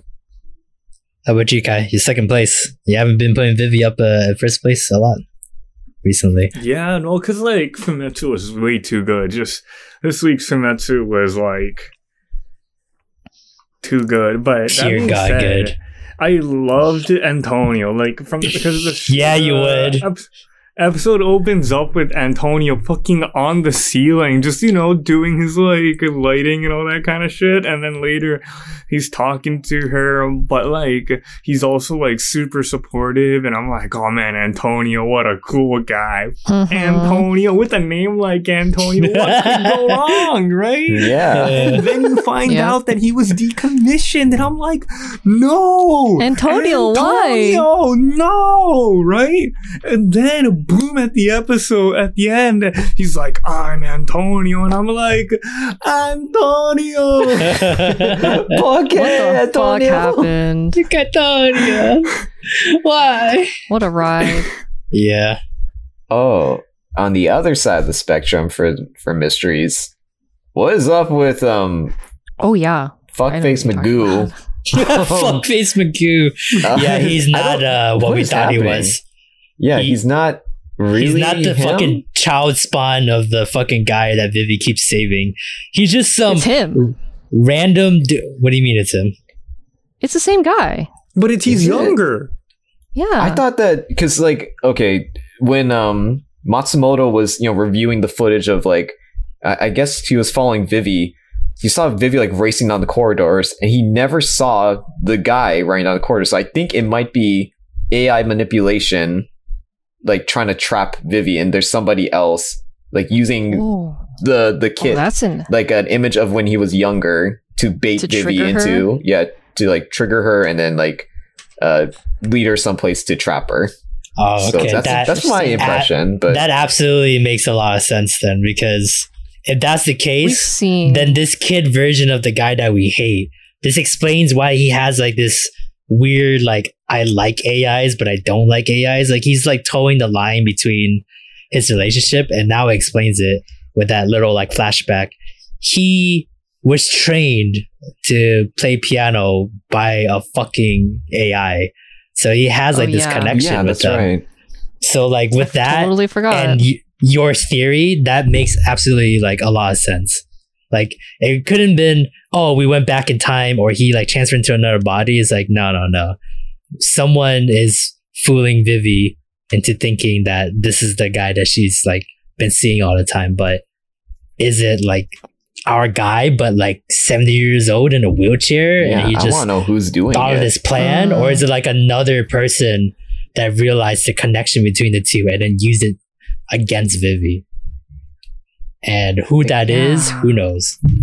I mean, I was gonna say, like, I thought it was time travel because it wouldn't show up because Matsumoto was in accounting, but your theory makes much more sense. Of like, because we've seen the manipulation of vision before. Matsumoto did it. That's a technology that exists. Yeah. Especially to actually trick Vivi's own sight. But I mean, it's so weird to introduce a character like this late in the game who would know about that Vivi has had contact with this guy since he was very young and use that against her. The only person I can think of is the guy himself, and he's like an old man at this point. He must be like 70. He's cranky 80, in a wheelchair, old man, and dude. He's like somehow targeting Vivi, and I mean, like, we're missing like 90% of the picture here, so I can only imagine why or how this is happening. Yeah. So my vote is that he uploaded his brain into like a cyborg body or like an AI body, right? That was one of my thoughts too. It's gotta be. It would make sense. Yeah, but like the old Kaya he's like over strategy. 80 years old. But wouldn't that make him angry? The things he hates the most, he has to be inside of. He is an AI. He is what he hates. But like, it's an obsession. Like, to the point that he's following Vivi for 80 years now. That's really basically not healthy. 60 years, like to the point that he uploaded himself to a cyborg body to continue his obsession. I wouldn't say 70 years. Let's call it like 20 years, right? Because the first 50, he kept running into her by accident. It was the last 20 after the island collapsed. Like, actively, that he's been following. He would actively be thinking of her then. Because they had that conversation. Plenty's like, some had. Wait, no. I just had like a random thought that this guy that seemingly has no significance ends up being either the creator of Matsumoto or like has something to do with Vivi's origins. So I'm like sitting here like, does that make sense? No, because that was 100 years into the future. So I know, but we already know time is fucky. He uploads his AI, so he's immortal now, and then he makes Matsumoto. But the professor that did the thing was an old man. Yeah, so now that he was a fucking AI too, because we know how we can't tell between humans and AIs anymore. No, man, he's just Japanese, so those fuckers live to be like 100. Those guys my fucking and he's still like hanging on with his rickety fingers, like, Matsumoto's. Is that rickety? He was running. What? He was like running away at the beginning. Hey, I mean, if technology is so advanced where AI is at this level, maybe the health department and medical technology dude. also. So yeah, people can be living longer, or like you transfer your brain into an AI, like we said. And dude, I don't know. I'm just like, I'm hearing shit. I'm hearing time travel, and then I'm like, you love to play with the trope of like, oh, it was a paradox. Like, how did this actually happen? And like, who the fuck is this guy? Like, why is he important? We still don't really know who the fuck this guy is. He's always there. You save him once and he's always in your... That's not how that works. You don't always have to see the person that you saved their life, right? Unless it means something. So this motherfucker just sent Matsumoto and then decided to just interact with Vivi every single step of the way to make it to where she can save the world or not save the world. What a long game. To be honest, like what the whole piano flashback, that's supposed to like help us understand him better. I feel like I'm more confused about him now that he's like, okay, why does that matter that he upset that I'm being forced this information? Not actually upset because I like the anime. I'm more like why? Like tell me why right now. I'm not happy. What is this guy? He's always here. Always saved from death, and now he's not here, but it's him, and he's young, and he's like, I missed you. I'm like, what the fuck, dude? It's like you're trying to make a jigsaw puzzle, but they only give you one piece, and they're like, okay, finish the puzzle. And you're like, you gave me one piece. What's the picture look like? Kayo. Alright, well, God, now my brain fucking hurts from all these theories. Anything else for Vivi? Or the rest of the shows that we talked about tonight? Pretty sure Vivi's gonna win Best Opening. Yeah, straight up. I'm pretty confident. Which opening? That's the key. Because currently there's we'd have to pick the absolute newest one. There's 4 openings that she has currently. The one where we might have more through as we go on. That's why I expect one more probably. So like I was gonna say I'm gonna be done with like the spring 2021 like openings and endings, but like this show, Vivi has like 4 openings and 3 endings. 86 has 3 different endings currently, and I think there might be another one coming soon.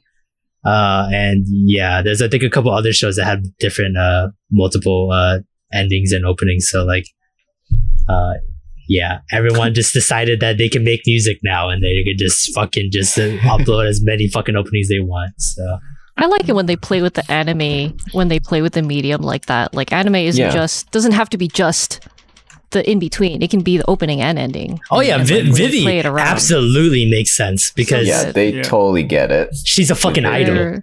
Yeah. It's like you're literally listening to our fucking soundtrack at this point. Yeah, you go to the natural conclusion when your main character is an idol. Okay, well, on that note, we are all out of time for this week's episode of the Wii Power Hour. Thank you very much for listening / watching. If you're watching this, please like, follow, subscribe, tell all your friends about us so we can grow bigger and better, and then I can actually pay these guys. And by paying them, I mean not paying them at all, because I will keep all the money, because this is a dictatorship that we're running here at the Wii Power Hour. But other than that, all right, Peter. Other than that, any last words before we go for the night, guys? Excited for the new top 10. Oh yeah, we're gonna be looking at a bold new world next week. Bold new world without shitty anime.